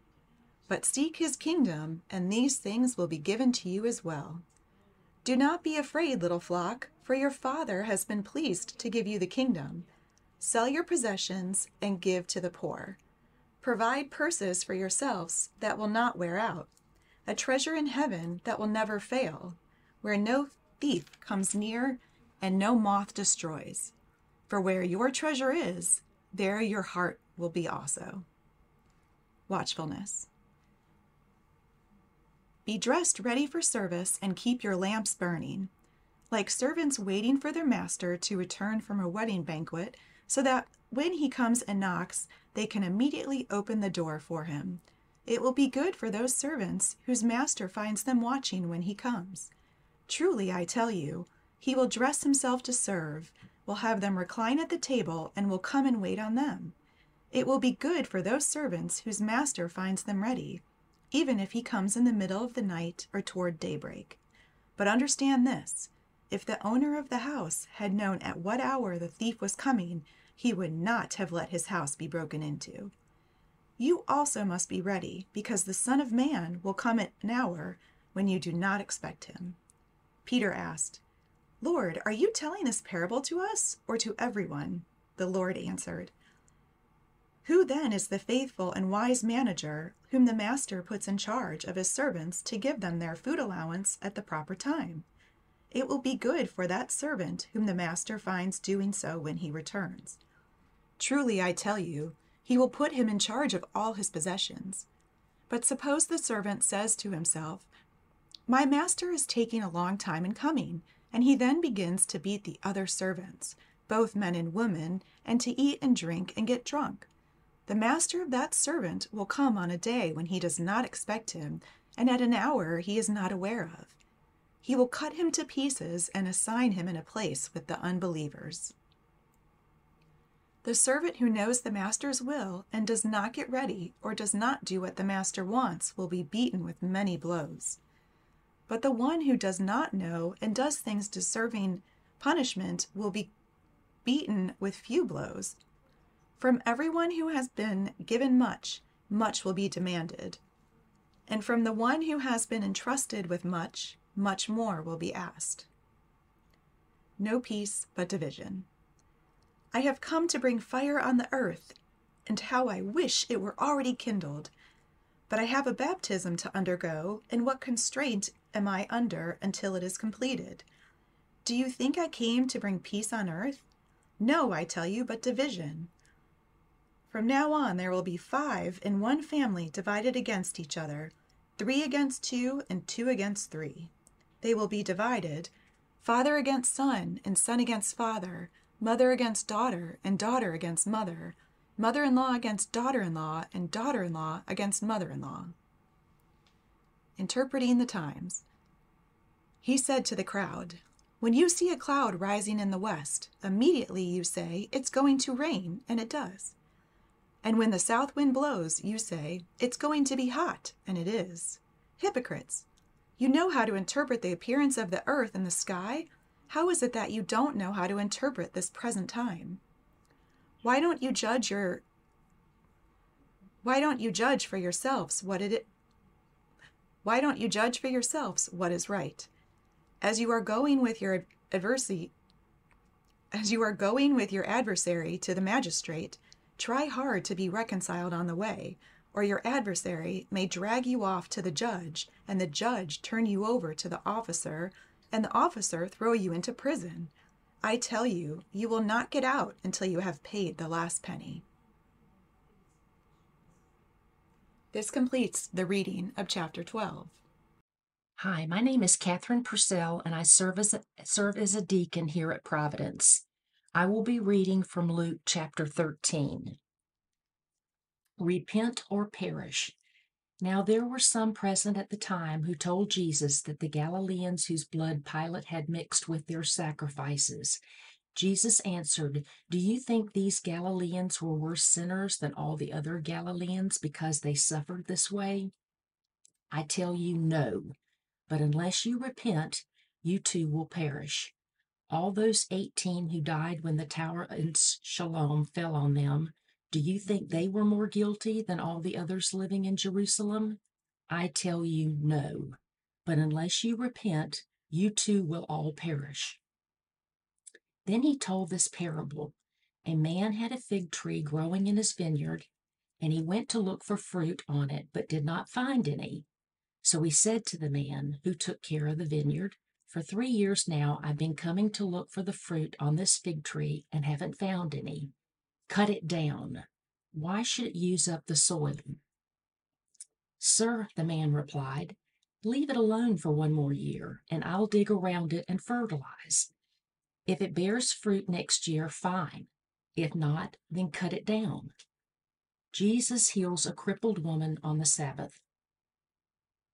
On a Sabbath, Jesus was teaching in one of the synagogues, and a woman was there who had been crippled by a spirit for 18 years. She was bent over and could not straighten up at all. When Jesus saw her, he called her forward and said to the woman, "Woman, you are set free from your infirmity." Then he put his hands on her, and immediately she straightened up and praised God. Indignant because Jesus had healed on the Sabbath, the synagogue leader said to the people, "There are 6 days for work, so come be healed on those days, but not on the Sabbath." The Lord answered him, "You hypocrites! Doesn't each of you on the Sabbath untie your ox or donkey from the stall and lead it out to give it water? Then should not this woman, a daughter of Abraham, whom Satan had kept bound for 18 long years, be set free on the Sabbath day from what bound her?" When he said this, all his opponents were humiliated, but the people were delighted with all the wonderful things he was doing. The parables of the mustard seed and the yeast. Then Jesus asked, "What is the kingdom of God like? What shall I compare it to? It is like a mustard seed, which a man took and planted in his garden. It grew and became a tree, and the birds perched in its branches." Again he asked, "What shall I compare the kingdom of God to? It is like yeast that a woman took and mixed into about 60 pounds of flour until it worked all through the dough." The narrow door. Then Jesus went through the towns and villages, teaching as he made his way to Jerusalem. Someone asked him, "Lord, are there only a few people going to be saved?" He said to them, "Make every effort to enter through the narrow door, because many, I tell you, will try to enter and will not be able to. Once the owner of the house gets up and closes the door, you will stand outside knocking and pleading, 'Sir, open the door for us.' But he will answer, 'I don't know you or where you come from.' Then you will say, 'We ate and drank with you, and you taught in our streets.' But he'll reply, 'I don't know you or where you come from. Away from me, all you evildoers.' There will be weeping there and gnashing of teeth when you see Abraham, Isaac, and Jacob and all the prophets in the kingdom of God, but you yourselves thrown out.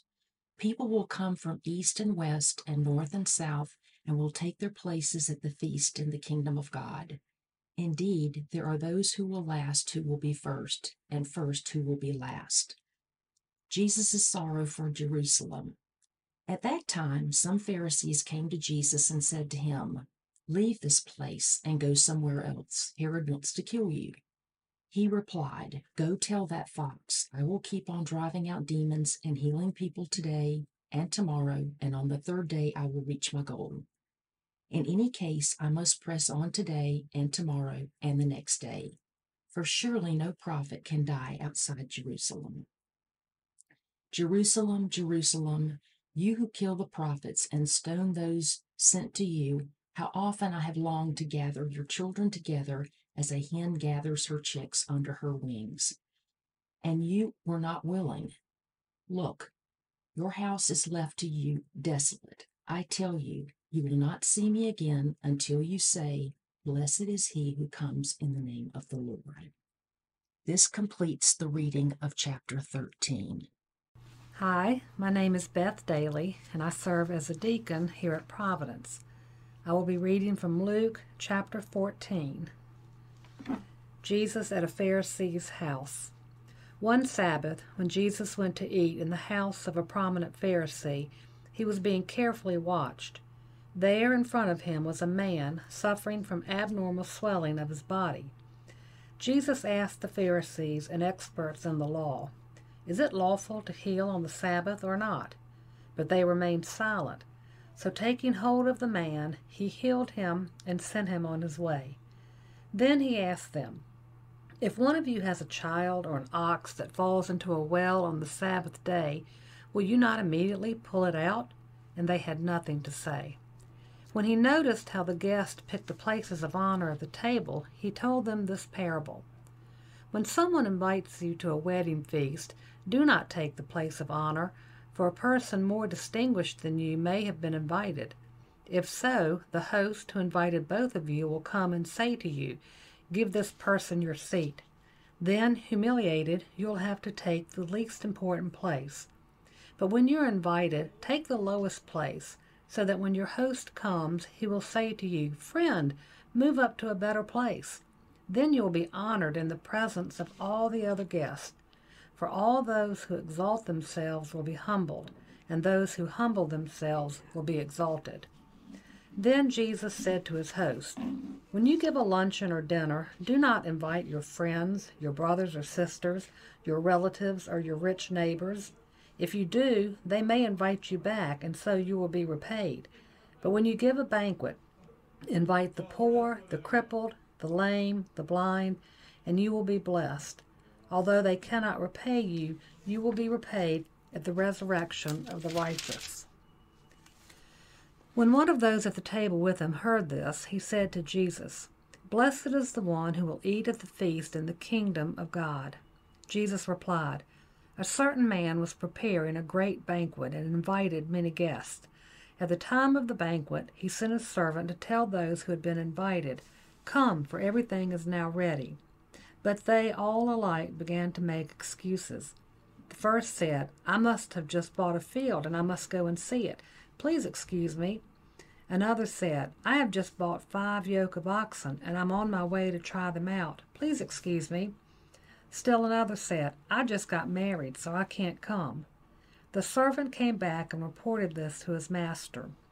Then the owner of the house became angry and ordered his servant, 'Go out quickly into the streets and alleys of the town and bring in the poor, the crippled, the blind, and the lame.' 'Sir,' the servant said, 'what you ordered has been done, but there is still room.' Then the master told his servant, 'Go out to the roads and country lanes and compel them to come in, so that my house will be full. I tell you, not one of those who were invited will get a taste of my banquet.'" Large crowds were traveling with Jesus, and turning to them he said, If anyone comes to me and does not hate father and mother, wife and children, brothers and sisters, yes, even their own life, such a person cannot be my disciple. And whoever does not carry their cross and follow me cannot be my disciple. Suppose one of you wants to build a tower. Won't you first sit down and estimate the cost to see if you have enough money to complete it? For if you lay the foundation and are not able to finish it, everyone who sees it will ridicule you, saying, "This person began to build and wasn't able to finish." Or suppose a king is about to go to war against another king. Won't he first sit down and consider whether he is able with 10,000 men to oppose the one coming against him with 20,000? If he is not able, he will send a delegation while the other is still a long way off, and will ask for terms of peace. In the same way, those of you who do not give up everything you have cannot be my disciples. Salt is good, but if it loses its saltiness, how can it be made salty again? It is fit neither for the soil nor for the manure pile. It is thrown out. Whoever has ears to hear, let them hear. This completes the reading of chapter 14. My name is Joe Kyle, and I serve as an elder here at Providence. I will be reading from Luke chapter 15. Now the tax collectors and sinners were all gathering around to hear him. But the Pharisees and the teachers of the law muttered, "This man welcomes sinners and eats with them." Then Jesus told them this parable.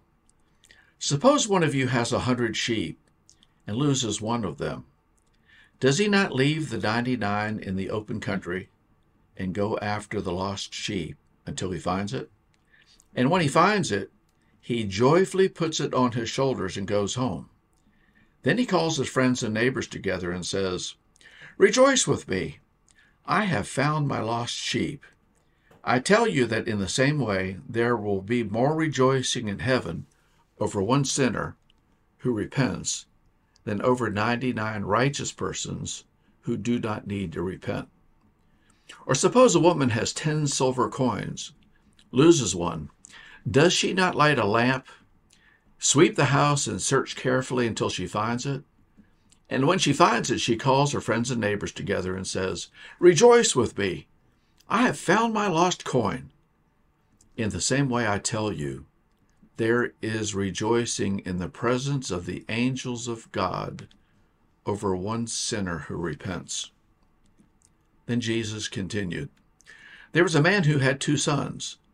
The younger one said to his father, "Father, give me my share of the estate." So he divided his property between them. Not long after that, the younger son got together all he had, set off for a distant country, and there squandered his wealth in wild living. After he had spent everything, there was a severe famine in that whole country, and so he began to be in need. And so he went and hired himself out to a citizen of that country, who sent him to his fields to feed pigs. He longed to feed his stomach with the pods the pigs were eating, so no one gave him anything.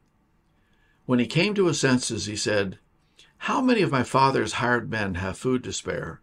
And here I am starving to death. I will set out and go back to my father and say to him, 'Father, I have sinned against heaven and against you. I'm no longer worthy to be called your son. Make me like one of your hired men.' And so he got up and went to his father. But while he was still a long way off, his father saw him and was filled with compassion for him. He ran to his son, threw his arms around him, and kissed him. The son said to him, 'Father, I have sinned against heaven and against you. I am no longer worthy to be called your son.' But the father said to his servants, 'Quick, bring the best robe and put it on him. Put a ring on his finger and sandals on his feet. Bring the fattened calf and kill it.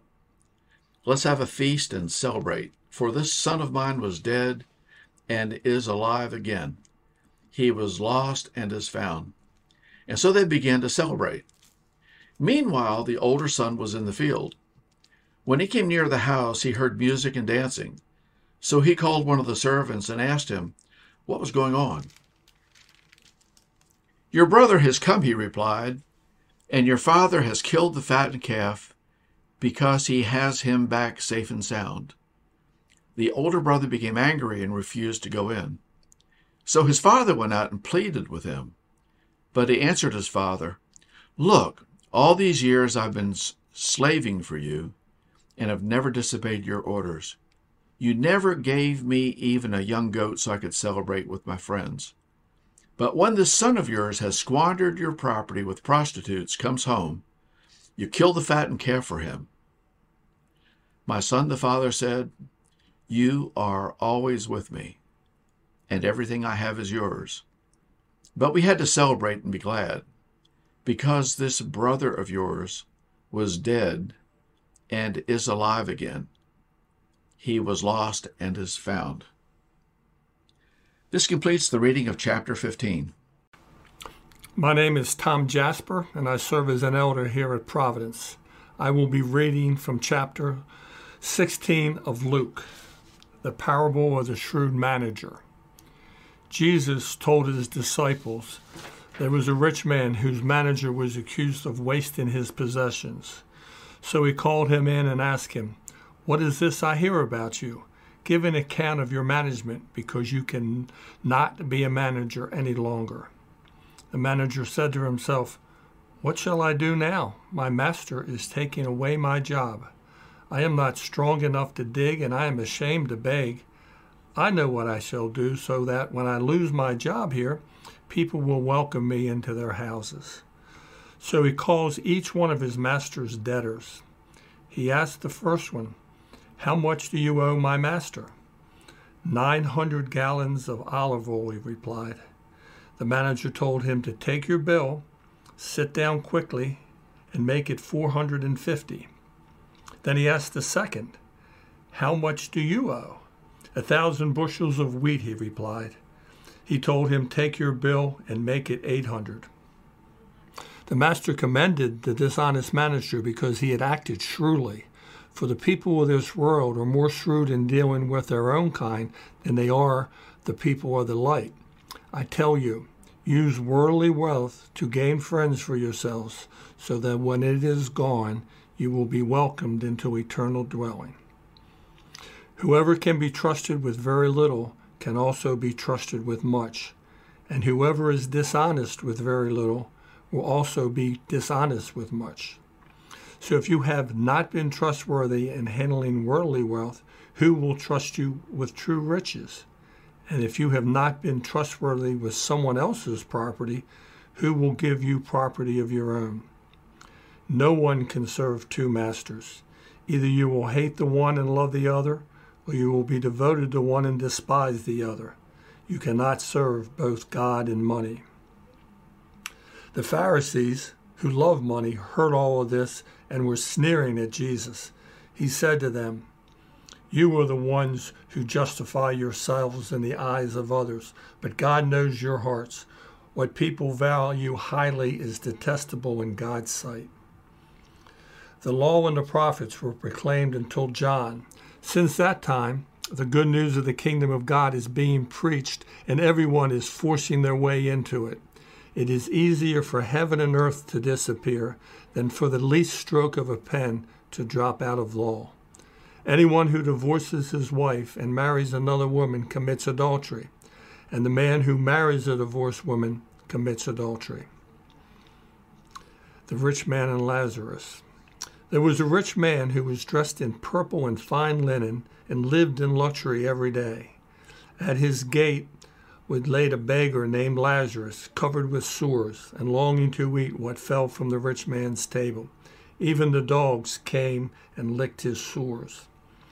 The time came when the beggar died, and the angels carried him to Abraham's side. The rich man also died and was buried. In Hades, where he was in torment, he looked up and saw Abraham far away with Lazarus by his side.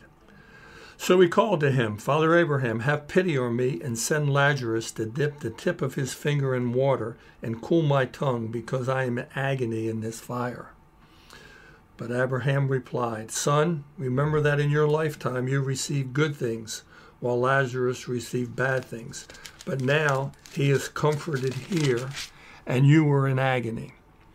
And besides all this, between us and you is a great chasm that has been set in place, so that those who want to go from here to you cannot, nor can anyone cross over from there to us."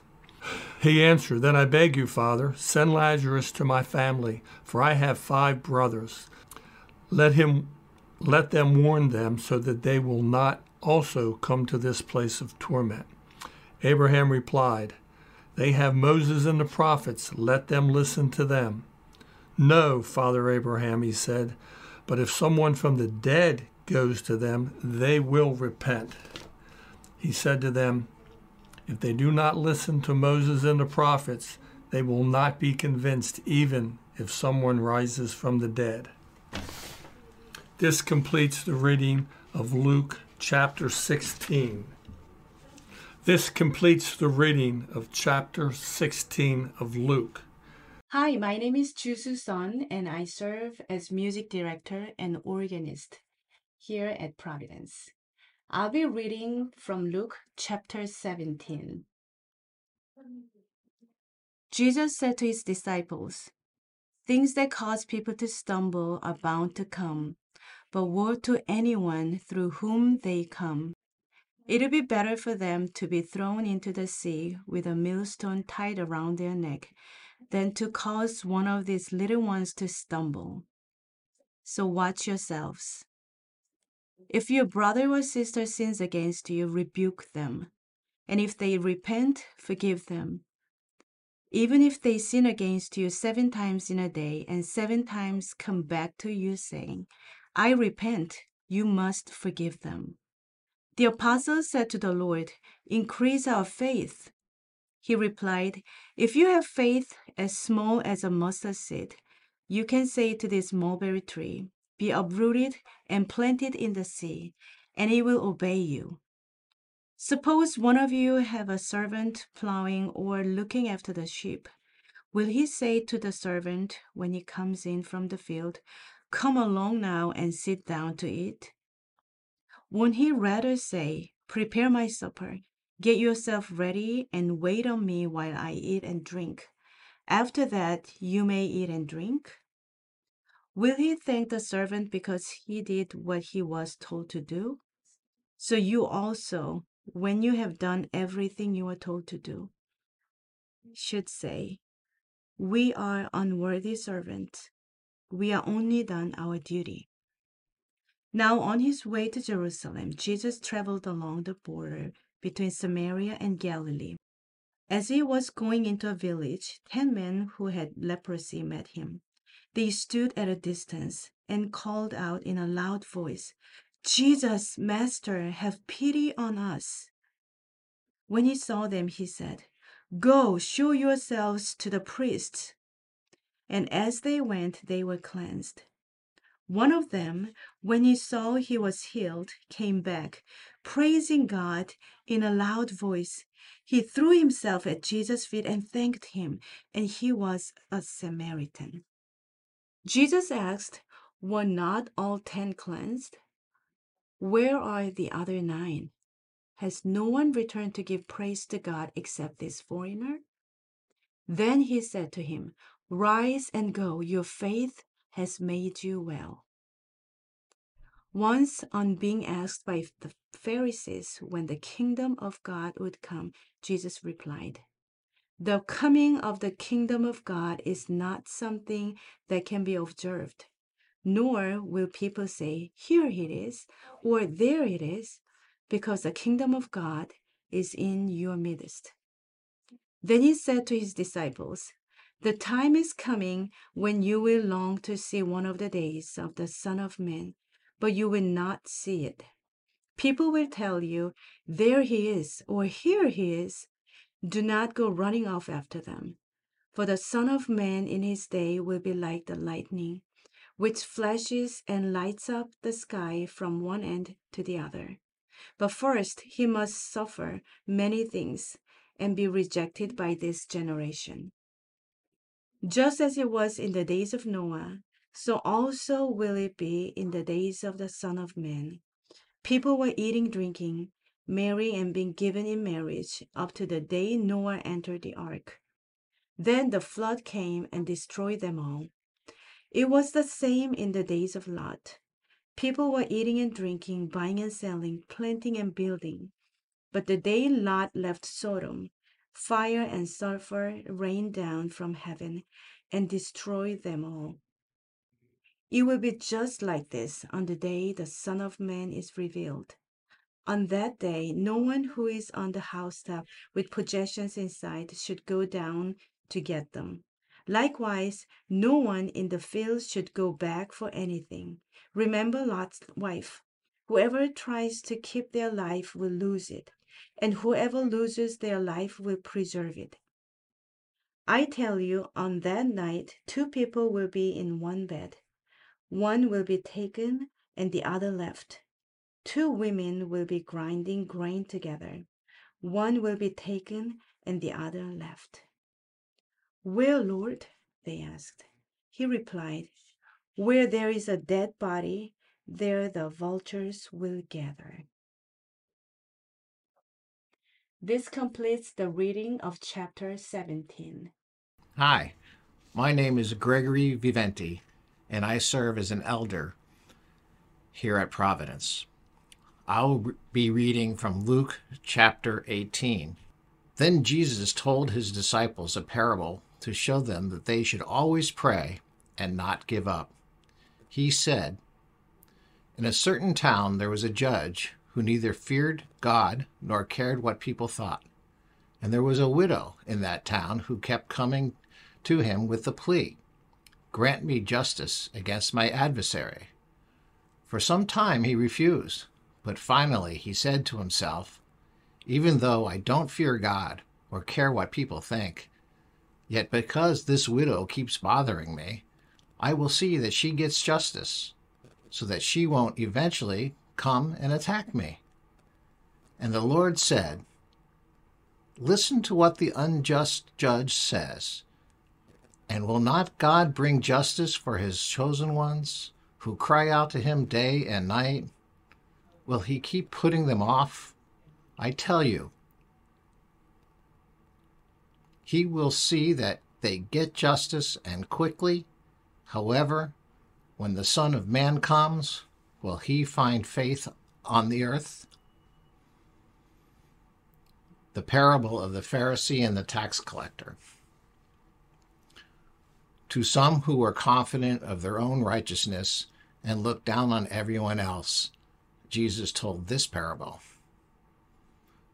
2 men went up to the temple to pray, one a Pharisee, the other a tax collector.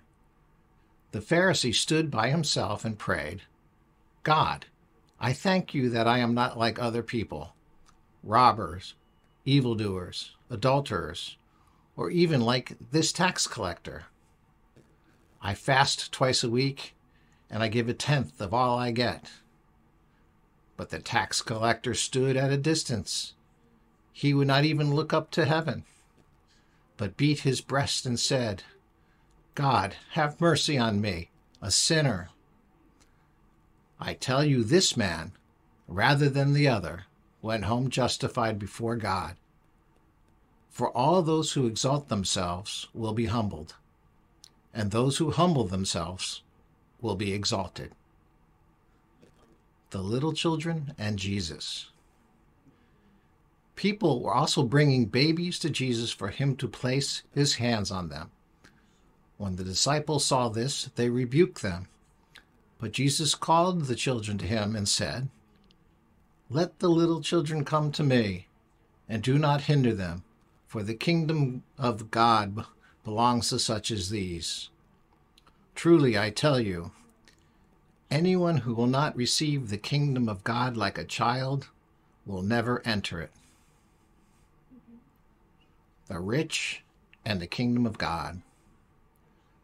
A certain ruler asked him, Good teacher, what must I do to inherit eternal life? Why do you call me good? Jesus answered. No one is good except God alone. You know the commandments. You shall not commit adultery. You shall not murder. You shall not steal. You shall not give false testimony. Honor your father and mother. All these I have kept since I was a boy, he said. When Jesus heard this, he said to him, You still lack one thing. Sell everything you have and give to the poor, and you will have treasure in heaven. Then come, follow me. When he heard this, he became very sad, because he was very wealthy. Jesus looked at him and said, How hard is it for the rich to enter the kingdom of God? Indeed, it is easier for a camel to go through the eye of a needle than for someone who is rich to enter the kingdom of God. Those who heard this asked, Who then can be saved? Jesus replied, What is impossible with man is possible with God. Peter said to him, We have left all we had to follow you. Truly, I tell you, Jesus said to them, no one has left home or wife or brother or sister or parent or child for the sake of the kingdom of God will fail to receive many times as much in this age, and in the age to come, eternal life. Jesus predicts his death for the third time. Jesus took the 12 aside and told them, We are going up to Jerusalem, and everything that is written by the prophet about the Son of Man will be fulfilled. He will be delivered over to the Gentiles. They will mock him, insult him, spit on him. They will flog him and kill him, and on the third day he will rise again. The disciples did not understand any of this, and its meaning was hidden from them, and they did not know what he was talking about. A blind beggar receives his sight. As Jesus approached Jericho, a blind man was sitting on the roadside begging. When he heard the crowd going by, he asked what was happening, and they told him, Jesus of Nazareth is passing by. He called out, Jesus, Son of David, have mercy on me. Those who led the way rebuked him and told him to be quiet. But he shouted out all the more, Son of David, have mercy on me. Jesus stopped and ordered the man to be brought to him. When he came near, Jesus asked him, What do you want me to do for you? Lord, I want to see. Jesus said to him, Receive your sight. Your faith has healed you. Immediately he received his sight and followed Jesus, praising God. When all the people saw it, they also praised God. This completes the reading of chapter 18. Hello, my name is Cinda Shatera, and I serve as a deacon here at Providence. I will be reading from Luke chapter 19. Jesus entered Jericho and was passing through. A man was there by the name of Zacchaeus. He was a chief tax collector and was wealthy. He wanted to see who Jesus was, but because he was so short, he could not see over the crowd. So he ran ahead and climbed a sycamore fig tree to see him, since Jesus was coming that way. When Jesus reached the spot, he looked up and said to him, Zacchaeus, come down immediately. I must stay at your house today. So he came down at once and welcomed him gladly. All the people saw this and began to mutter, He has gone to be the guest of a sinner. But Zacchaeus stood up and said to the Lord, Look, Lord, here and now I give half of my possessions to the poor, and if I have cheated anybody out of anything, I will pay back 4 times the amount. Jesus said to him, Today salvation has come to this house, because this man, too, is a son of Abraham. For the Son of Man came to seek and to save the lost. While they were listening to this, he went on to tell them a parable, because he was near Jerusalem, and the people thought that the kingdom of God was going to appear at once. He said, A man of noble birth went to a distant country to have himself appointed king, and then to return.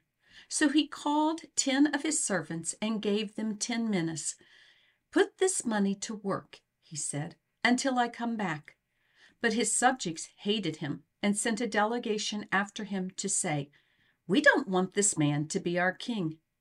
He was made king, however, and returned home. Then he sent for the servants to whom he had given the money in order to find out what they had gained with it. The first one came and said, "Sir, your mina has earned 10 more." "Well done, my good servant," his master replied. "Because you have been trustworthy in a very small matter, take charge of 10 cities." The second came and said, "Sir, your mina has earned 5 more." His master answered, "You take charge of 5 cities." Then another servant came and said, "Sir, here is your mina. I have kept it laid away in a piece of cloth. I was afraid of you, because you are a hard man. You take out what you did not put in, and reap what you did not sow." His master replied, "I will judge you by your own words, you wicked servant. You knew, did you, that I am a hard man, taking out what I did not put in, and reaping what I did not sow? Why, then, didn't you put my money on deposit, so that when I came back, I could have collected it with interest?" Then he said to those standing by, "Take his mina away from him and give it to the one who has 10 minas." "Sir," they said, "he already has 10. He replied, "I tell you that to every one who has, more will be given. But as for the one who has nothing, even what they have will be taken away. But those enemies of mine who did not want me to be king over them, bring them here and kill them in front of me." After Jesus had said this, he went on ahead, going up to Jerusalem. As he approached Bethphage and Bethany at the hill called the Mount of Olives, he sent 2 of his disciples, saying to them, "Go to the village ahead of you, and as you enter it, you will find a colt tied there, which no one has ever ridden. Untie it and bring it here. If anyone asks you, 'Why are you untying it?' say, 'The Lord needs it.'" Those who were sent ahead went and found it just as he told them. As they were untying the colt, its owners asked them, "Why are you untying the colt?" They replied, "The Lord needs it." They brought it to Jesus, threw their cloaks on the colt, and put Jesus on it. As he went along, people spread their cloaks on the road. When he came near the place where the road goes down the Mount of Olives, the whole crowd of disciples began joyfully to praise God in loud voices for all the miracles they had seen. "Blessed is the King who comes in the name of the Lord. Peace in heaven and glory in the highest." Some of the Pharisees in the crowd said to Jesus, "Teacher, rebuke your disciples." "I tell you," he replied, "if they keep quiet, the stones will cry out." As he approached Jerusalem and saw the city, he wept over it and said, "If you, even you, had only known on this day what would bring you peace, but now it is hidden from your eyes. The days will come upon you when your enemies will build an embankment against you and encircle you and hem you in on every side. They will dash you to the ground, you and the children within your walls. They will not leave one stone on another, because you did not recognize the time of God's coming to you." When Jesus entered the temple courts, he began to drive out those who were selling. "It is written," he said to them, "My house will be a house of prayer, but you have made it a den of robbers." Every day he was teaching at the temple, but the chief priests, the leaders of the law, and the leaders among the people were trying to kill him. Yet they could not find any way to do it, because all of the people hung on his words. This completes the reading of chapter 19. Hi, my name is Laura Walston, and I serve as an elder here at Providence. I will be reading from Luke chapter 20. One day, as Jesus was teaching the people in the temple courts and proclaiming the good news, the chief priests and the teachers of the law, together with the elders, came up to him. "Tell us by what authority you are doing these things," they said. "Who gave you this authority?" He replied, I will also ask you a question. Tell me, John's baptism, was it from heaven or of human origin? They discussed it among themselves and said, if we say from heaven, he will ask, why didn't you believe him? But if we say of human origin, all the people will stone us because they are persuaded that John was a prophet. So they answered, we don't know where it's from. Jesus said, neither will I tell you by what authority I am doing these things. He went on to tell the people this parable. A man planted a vineyard, rented it to some farmers, and went away for a long time. At harvest time, he sent a servant to the tenants so they would give him some of the fruit of the vineyard. But the tenants beat him and sent him away empty-handed. He sent another servant, but that one also they beat and treated shamefully and sent away empty-handed. He sent still a third, and they wounded him and threw him out. Then the owner of the vineyard said, what shall I do? I will send my son whom I love. Perhaps they will respect him. But when the tenants saw him, they talked the matter over. This is the year, they said. Let's kill him, and the inheritance will be ours.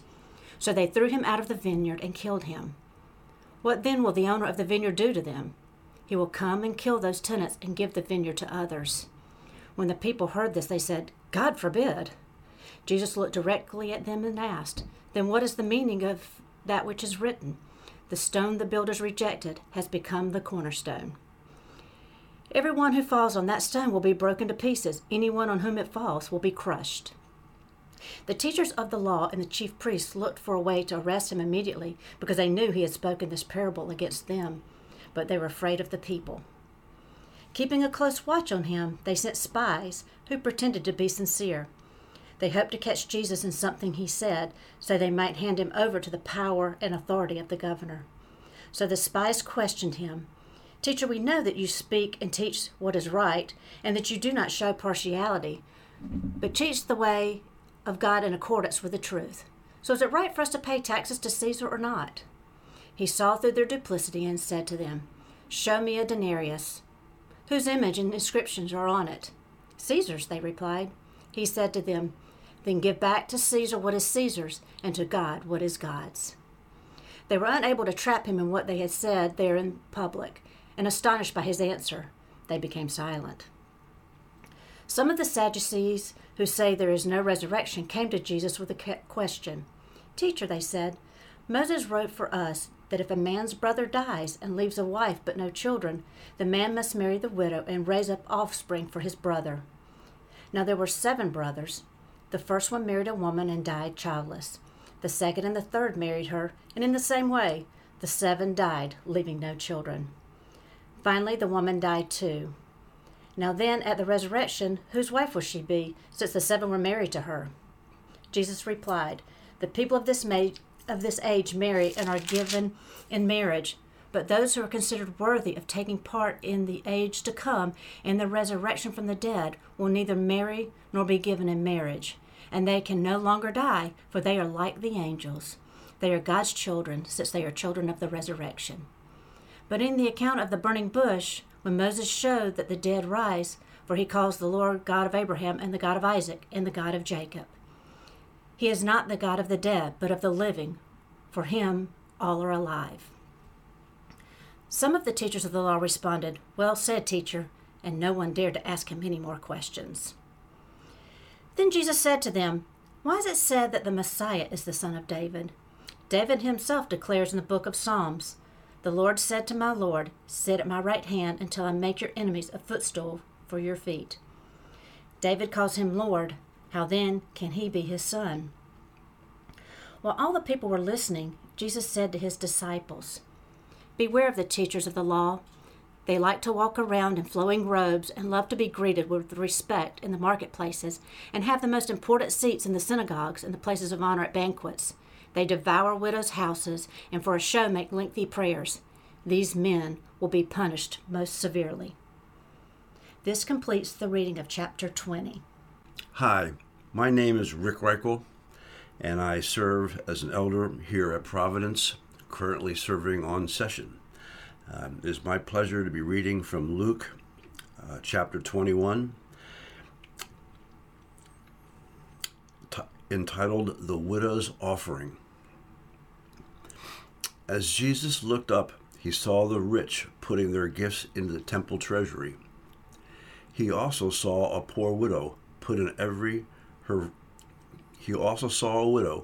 put in 2 very small copper coins. Truly, I tell you, he said, this poor widow has put more in than all the others.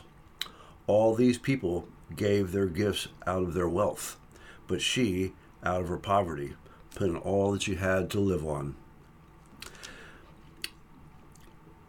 The destruction of the temple and sign of the end times. Some of his disciples were remarking about how the temple was adorned with beautiful stones and with gifts dedicated to God. But Jesus said, as for what you see here, the time will come when not one stone will be left on another, every one of them will be thrown down. Teacher, they asked, when will these things happen? And what will be the sign that they are about to take place? He replied, watch out that you are not deceived, for many will come in my name, claiming I am he, and the time is near. Do not follow them. When you hear of wars and uprisings, do not be frightened. These things must happen first, but the end will not come right away. Then he said to them, nation will rise against nation, and kingdom against kingdom. There will be great earthquakes, famines, and pestilences in various places, and fearful events and great signs from heaven. But before all this, they will seize you and persecute you. They will hand you over to synagogues and put you in prison, and you will be brought before kings and governors, and all on account of my name. So you will bear testimony to me. But make up your mind not to worry beforehand how you will defend yourselves. For I will give you words and wisdom that none of your adversaries will be able to resist or contradict. You will be betrayed even by parents, brothers and sisters, relatives and friends, and they will put some of you to death. Everyone will hate you because of me, but not a hair of your head will perish. Stand firm, and you will win life. When you see Jerusalem being surrounded by armies, you will know that its desolation is near. Then let those who are in Judea flee to the mountains. Let those in the city get out, and let those in the country not enter the city. For this is the time of punishment in fulfillment of all that has been written.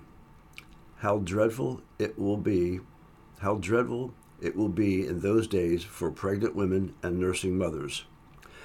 There will be great distress in the land and wrath against this people.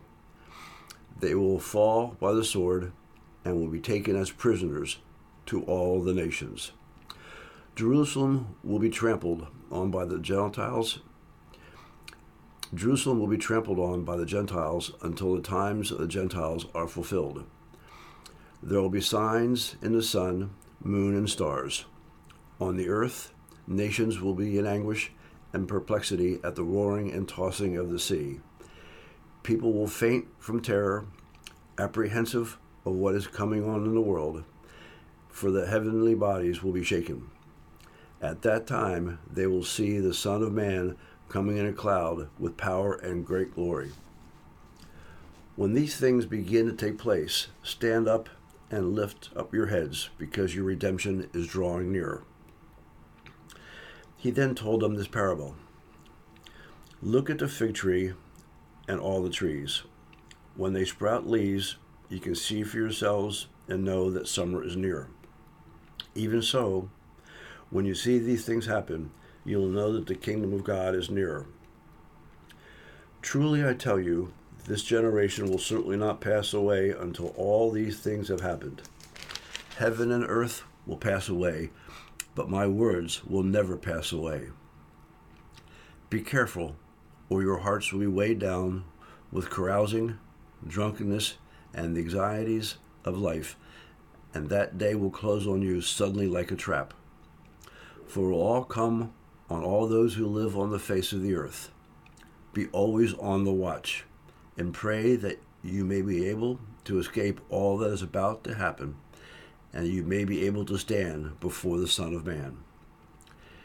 Each day, Jesus was teaching at the temple, and each evening he went out to spend the night on the hill called the Mountain of Olives, and all the people came early in the morning to hear him at the temple. Hi, my name is Susanna Johnston, and I serve as an elder here at Providence. I will be reading from Luke chapter 22. Now the festival of unleavened bread, called the Passover, was approaching, and the chief priests and the teachers of the law were looking for some way to get rid of Jesus, for they were afraid of the people. Then Satan entered Judas, called Iscariot, one of the 12. And Judas went to the chief priests and the officers of the temple guard and discussed with them how he might betray Jesus. They were delighted and agreed to give him money. He consented and watched for an opportunity to hand Jesus over to them when no crowd was present. Then came the day of unleavened bread on which the Passover lamb had to be sacrificed. Jesus sent Peter and John, saying, "Go and make preparations for us to eat the Passover." "Where do you want us to prepare it?" they asked. He replied, "As you enter the city, a man carrying a jar of water will meet you. Follow him to the house that he enters, and say to the owner of the house, 'The teacher asks, where is the guest room, where I may eat the Passover with my disciples?' He will show you a large room upstairs, all furnished. Make preparations there." They left and found things just as Jesus had told them, so they prepared the Passover. When the hour came, Jesus and his apostles reclined at the tables, and he said to them, "I have eagerly desired to eat this Passover with you before I suffer, for I tell you, I will not eat it again until it finds fulfillment in the kingdom of God." After taking the cup, he gave thanks and said, "Take this and divide it among you, for I tell you, I will not drink again from the fruit of the vine until the kingdom of God comes." And he took bread, gave thanks, and broke it, and gave it to them, saying, "This is my body given for you. Do this in remembrance of me." In the same way, after the supper, he took the cup, saying, "This cup is the new covenant in my blood, which is poured out for you. But the hand of him who is going to betray me is with mine on the table. The Son of Man will go as it has been decreed, but woe to the man who betrays him." So they began to question among themselves which of them it might be who would do this. A dispute also arose among them as to which of them was considered to be greatest. Jesus said to them, "The kings of the Gentiles lord it over them, and those who exercise authority over them call themselves benefactors. But you are not to be like that. Instead, the greatest among you should be the youngest, and the one who rules like the one who serves. For who is greater, the one who is at the table or the one who serves? Is it not the one who is at the table? But I am among you as one who serves. You are those who have stood by me in my trials, and I confer on you a kingdom, just as my Father conferred one on me, so that you may eat and drink at my table in my kingdom, and sit on thrones, judging the 12 tribes of Israel. Simon, Simon, Satan has asked to shift all of you as wheat, but I have prayed for you, Simon, that your faith may not fail, and when you have turned back, strengthen your brothers." But he replied, "Lord, I am ready to go with you to prison and to death." Jesus answered, "I tell you, Peter, before the rooster crows today, you will deny 3 times that you know me." Then Jesus asked them, "When I sent you without purse, bag, or sandals, did you lack anything?" "Nothing," they answered. He said to them, "But now if you have a purse, take it, and also a bag. And if you don't have a sword, sell your cloak and buy one. It is written, and he was numbered with the transgressors. And I tell you that this must be fulfilled in me. Yet what is written about me is reaching its fulfillment." The disciples said, "See, Lord, here are 2 swords." "That's enough," he replied. Jesus went out as usual to the Mount of Olives, and his disciples followed him. On reaching the place, he said to them, "Pray that you will not fall into temptation." He withdrew about a stone's throw beyond them and knelt down and prayed, Father, if you are willing, take this cup from me, yet not my will, but yours be done. An angel from heaven appeared to him and strengthened him, and being in anguish, he prayed more earnestly, and his sweat was like drops of blood falling to the ground. When he rose from prayer and went back to the disciples, he found them asleep, exhausted from sorrow. Why are you sleeping? He asked them. Get up and pray, so that you will not fall into temptation. While he was still speaking, a crowd came up, and the man who was called Judas, one of the 12, was leading him. He approached Jesus to kiss him, but Jesus asked him, Judas, are you betraying the Son of Man with a kiss? When Jesus' followers saw what was going to happen, they said, Lord, should we strike with our swords? And one of them struck the servant of the high priest, cutting off his right ear. When Jesus' followers saw what was going to happen, they said, Lord, should we strike with our swords? And one of them struck the servant of the high priest, cutting off his right ear. But Jesus answered, No more of this. And he touched the man's ear and healed him. Then Jesus said to the chief priests, the officers of the temple guard, and the elders who had come for him, Am I leading a rebellion that you have come with swords and clubs? Every day I was with you in the temple courts, and you did not lay a hand on me. But this is your hour, when darkness reigns. Then seizing him, they led him away and took him into the house of the high priest. Peter followed at a distance, and when some there had kindled a fire in the middle of the courtyard and had sat down together, Peter sat down with them.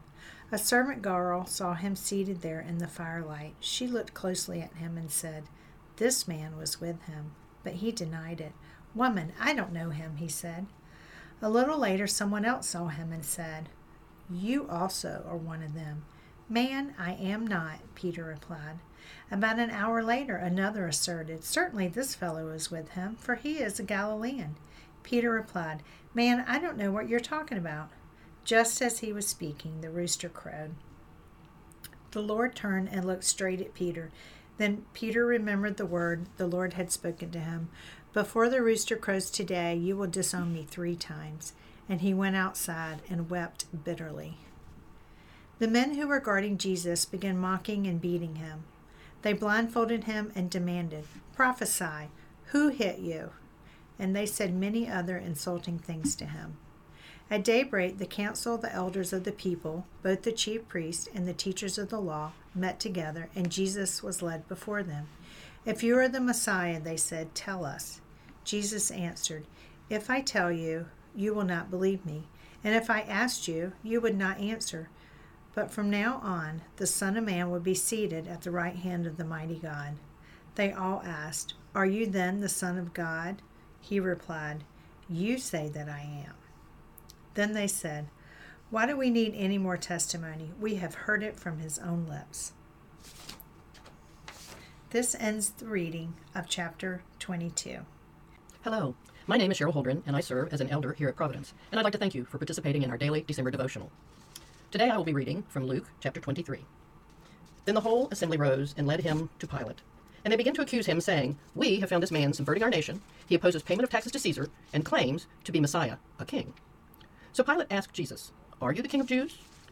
You have said so, Jesus replied. Then Pilate announced to the chief priests and the crowd, I find no basis for a charge against this man. But they insisted. He stirs up the people all over Judea by his teaching. He started in Galilee and has come all the way here. On hearing this, Pilate asked if the man was a Galilean. When he learned that Jesus was under Herod's jurisdiction, he sent him to Herod, who was also in Jerusalem at that time. When Herod saw Jesus, he was greatly pleased, because for a long time he had been wanting to see him. From what he had heard about him, he hoped to see him perform a sign of some sort. He plied him with many questions, but Jesus gave him no answers. The chief priests and the teachers of the law were standing there vehemently accusing him. Then Herod and his soldiers ridiculed and mocked him. Dressing him in an elegant robe, they sent him back to Pilate. That day, Herod and Pilate became friends. Before this, they had been enemies. Pilate called together the chief priests, the rulers, and the people, and said to them, You brought me this man as one who was inciting the people to rebellion. I have examined him in your presence and have found no basis for your charges against him. Neither has Herod, for he sent him back to us. As you can see, he has done nothing to deserve death. Therefore, I will punish him and then release him. But the whole crowd shouted, Away with this man! Release Barabbas to us. Barabbas had been thrown into prison for an insurrection in the city and for murder. Wanting to release Jesus, Pilate appealed to them again, but they kept shouting, Crucify him! Crucify him! For the third time he spoke to them. Why? What crime has this man committed? I found in him no grounds for the death penalty. Therefore, I will have him punished and then release him. But with loud shouts, they insistently demanded that he be crucified, and their shouts prevailed. So Pilate decided to grant their demand. He released the man who had been thrown into prison for insurrection and murder, the one they asked for, and he surrendered Jesus to their will. As the soldiers led him away, they seized Simon from Cyrene, who was on his way in from the country, and put the cross on him and made him carry it behind Jesus. A large number of people followed him, including women, who mourned and wailed for him. Jesus turned and said to them, "Daughters of Jerusalem, do not weep for me. Weep for yourselves and for your children. For the time will come when you will say, 'Blessed are the childless women, the wombs that never bore, and the breasts that never nursed.' Then they will say to the mountains, 'Fall on us,' and to the hills, 'Cover us.' For if people do these things when the tree is green, what will they do when it is dry?"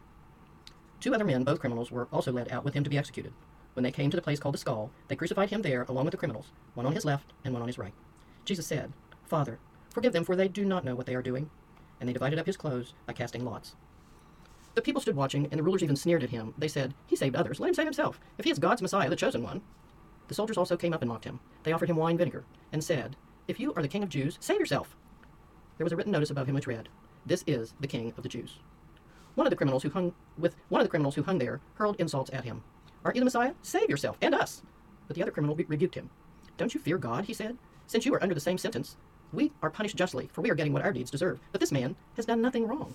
Then he said to Jesus, "Remember me when you come into your kingdom." Jesus answered him, "Truly, I tell you today, you will be with me in paradise." It was now about noon, and darkness came over the whole land until 3 p.m, for the sun stopped shining, and the curtain of the temple was torn in two. Jesus called out in a loud voice, "Father, into your hands I commit my spirit." When he had said this, he breathed his last. The centurion, seeing what had happened, praised God and said, "Surely this is a righteous man." When all the people who had gathered to witness this sight saw what took place, they beat their breasts and went away. But all those who knew him, including the women who had followed him from Galilee, stood at a distance watching these things. Now there was a man named Joseph, a member of the council, a good and upright man, who had not consented to their decision and action.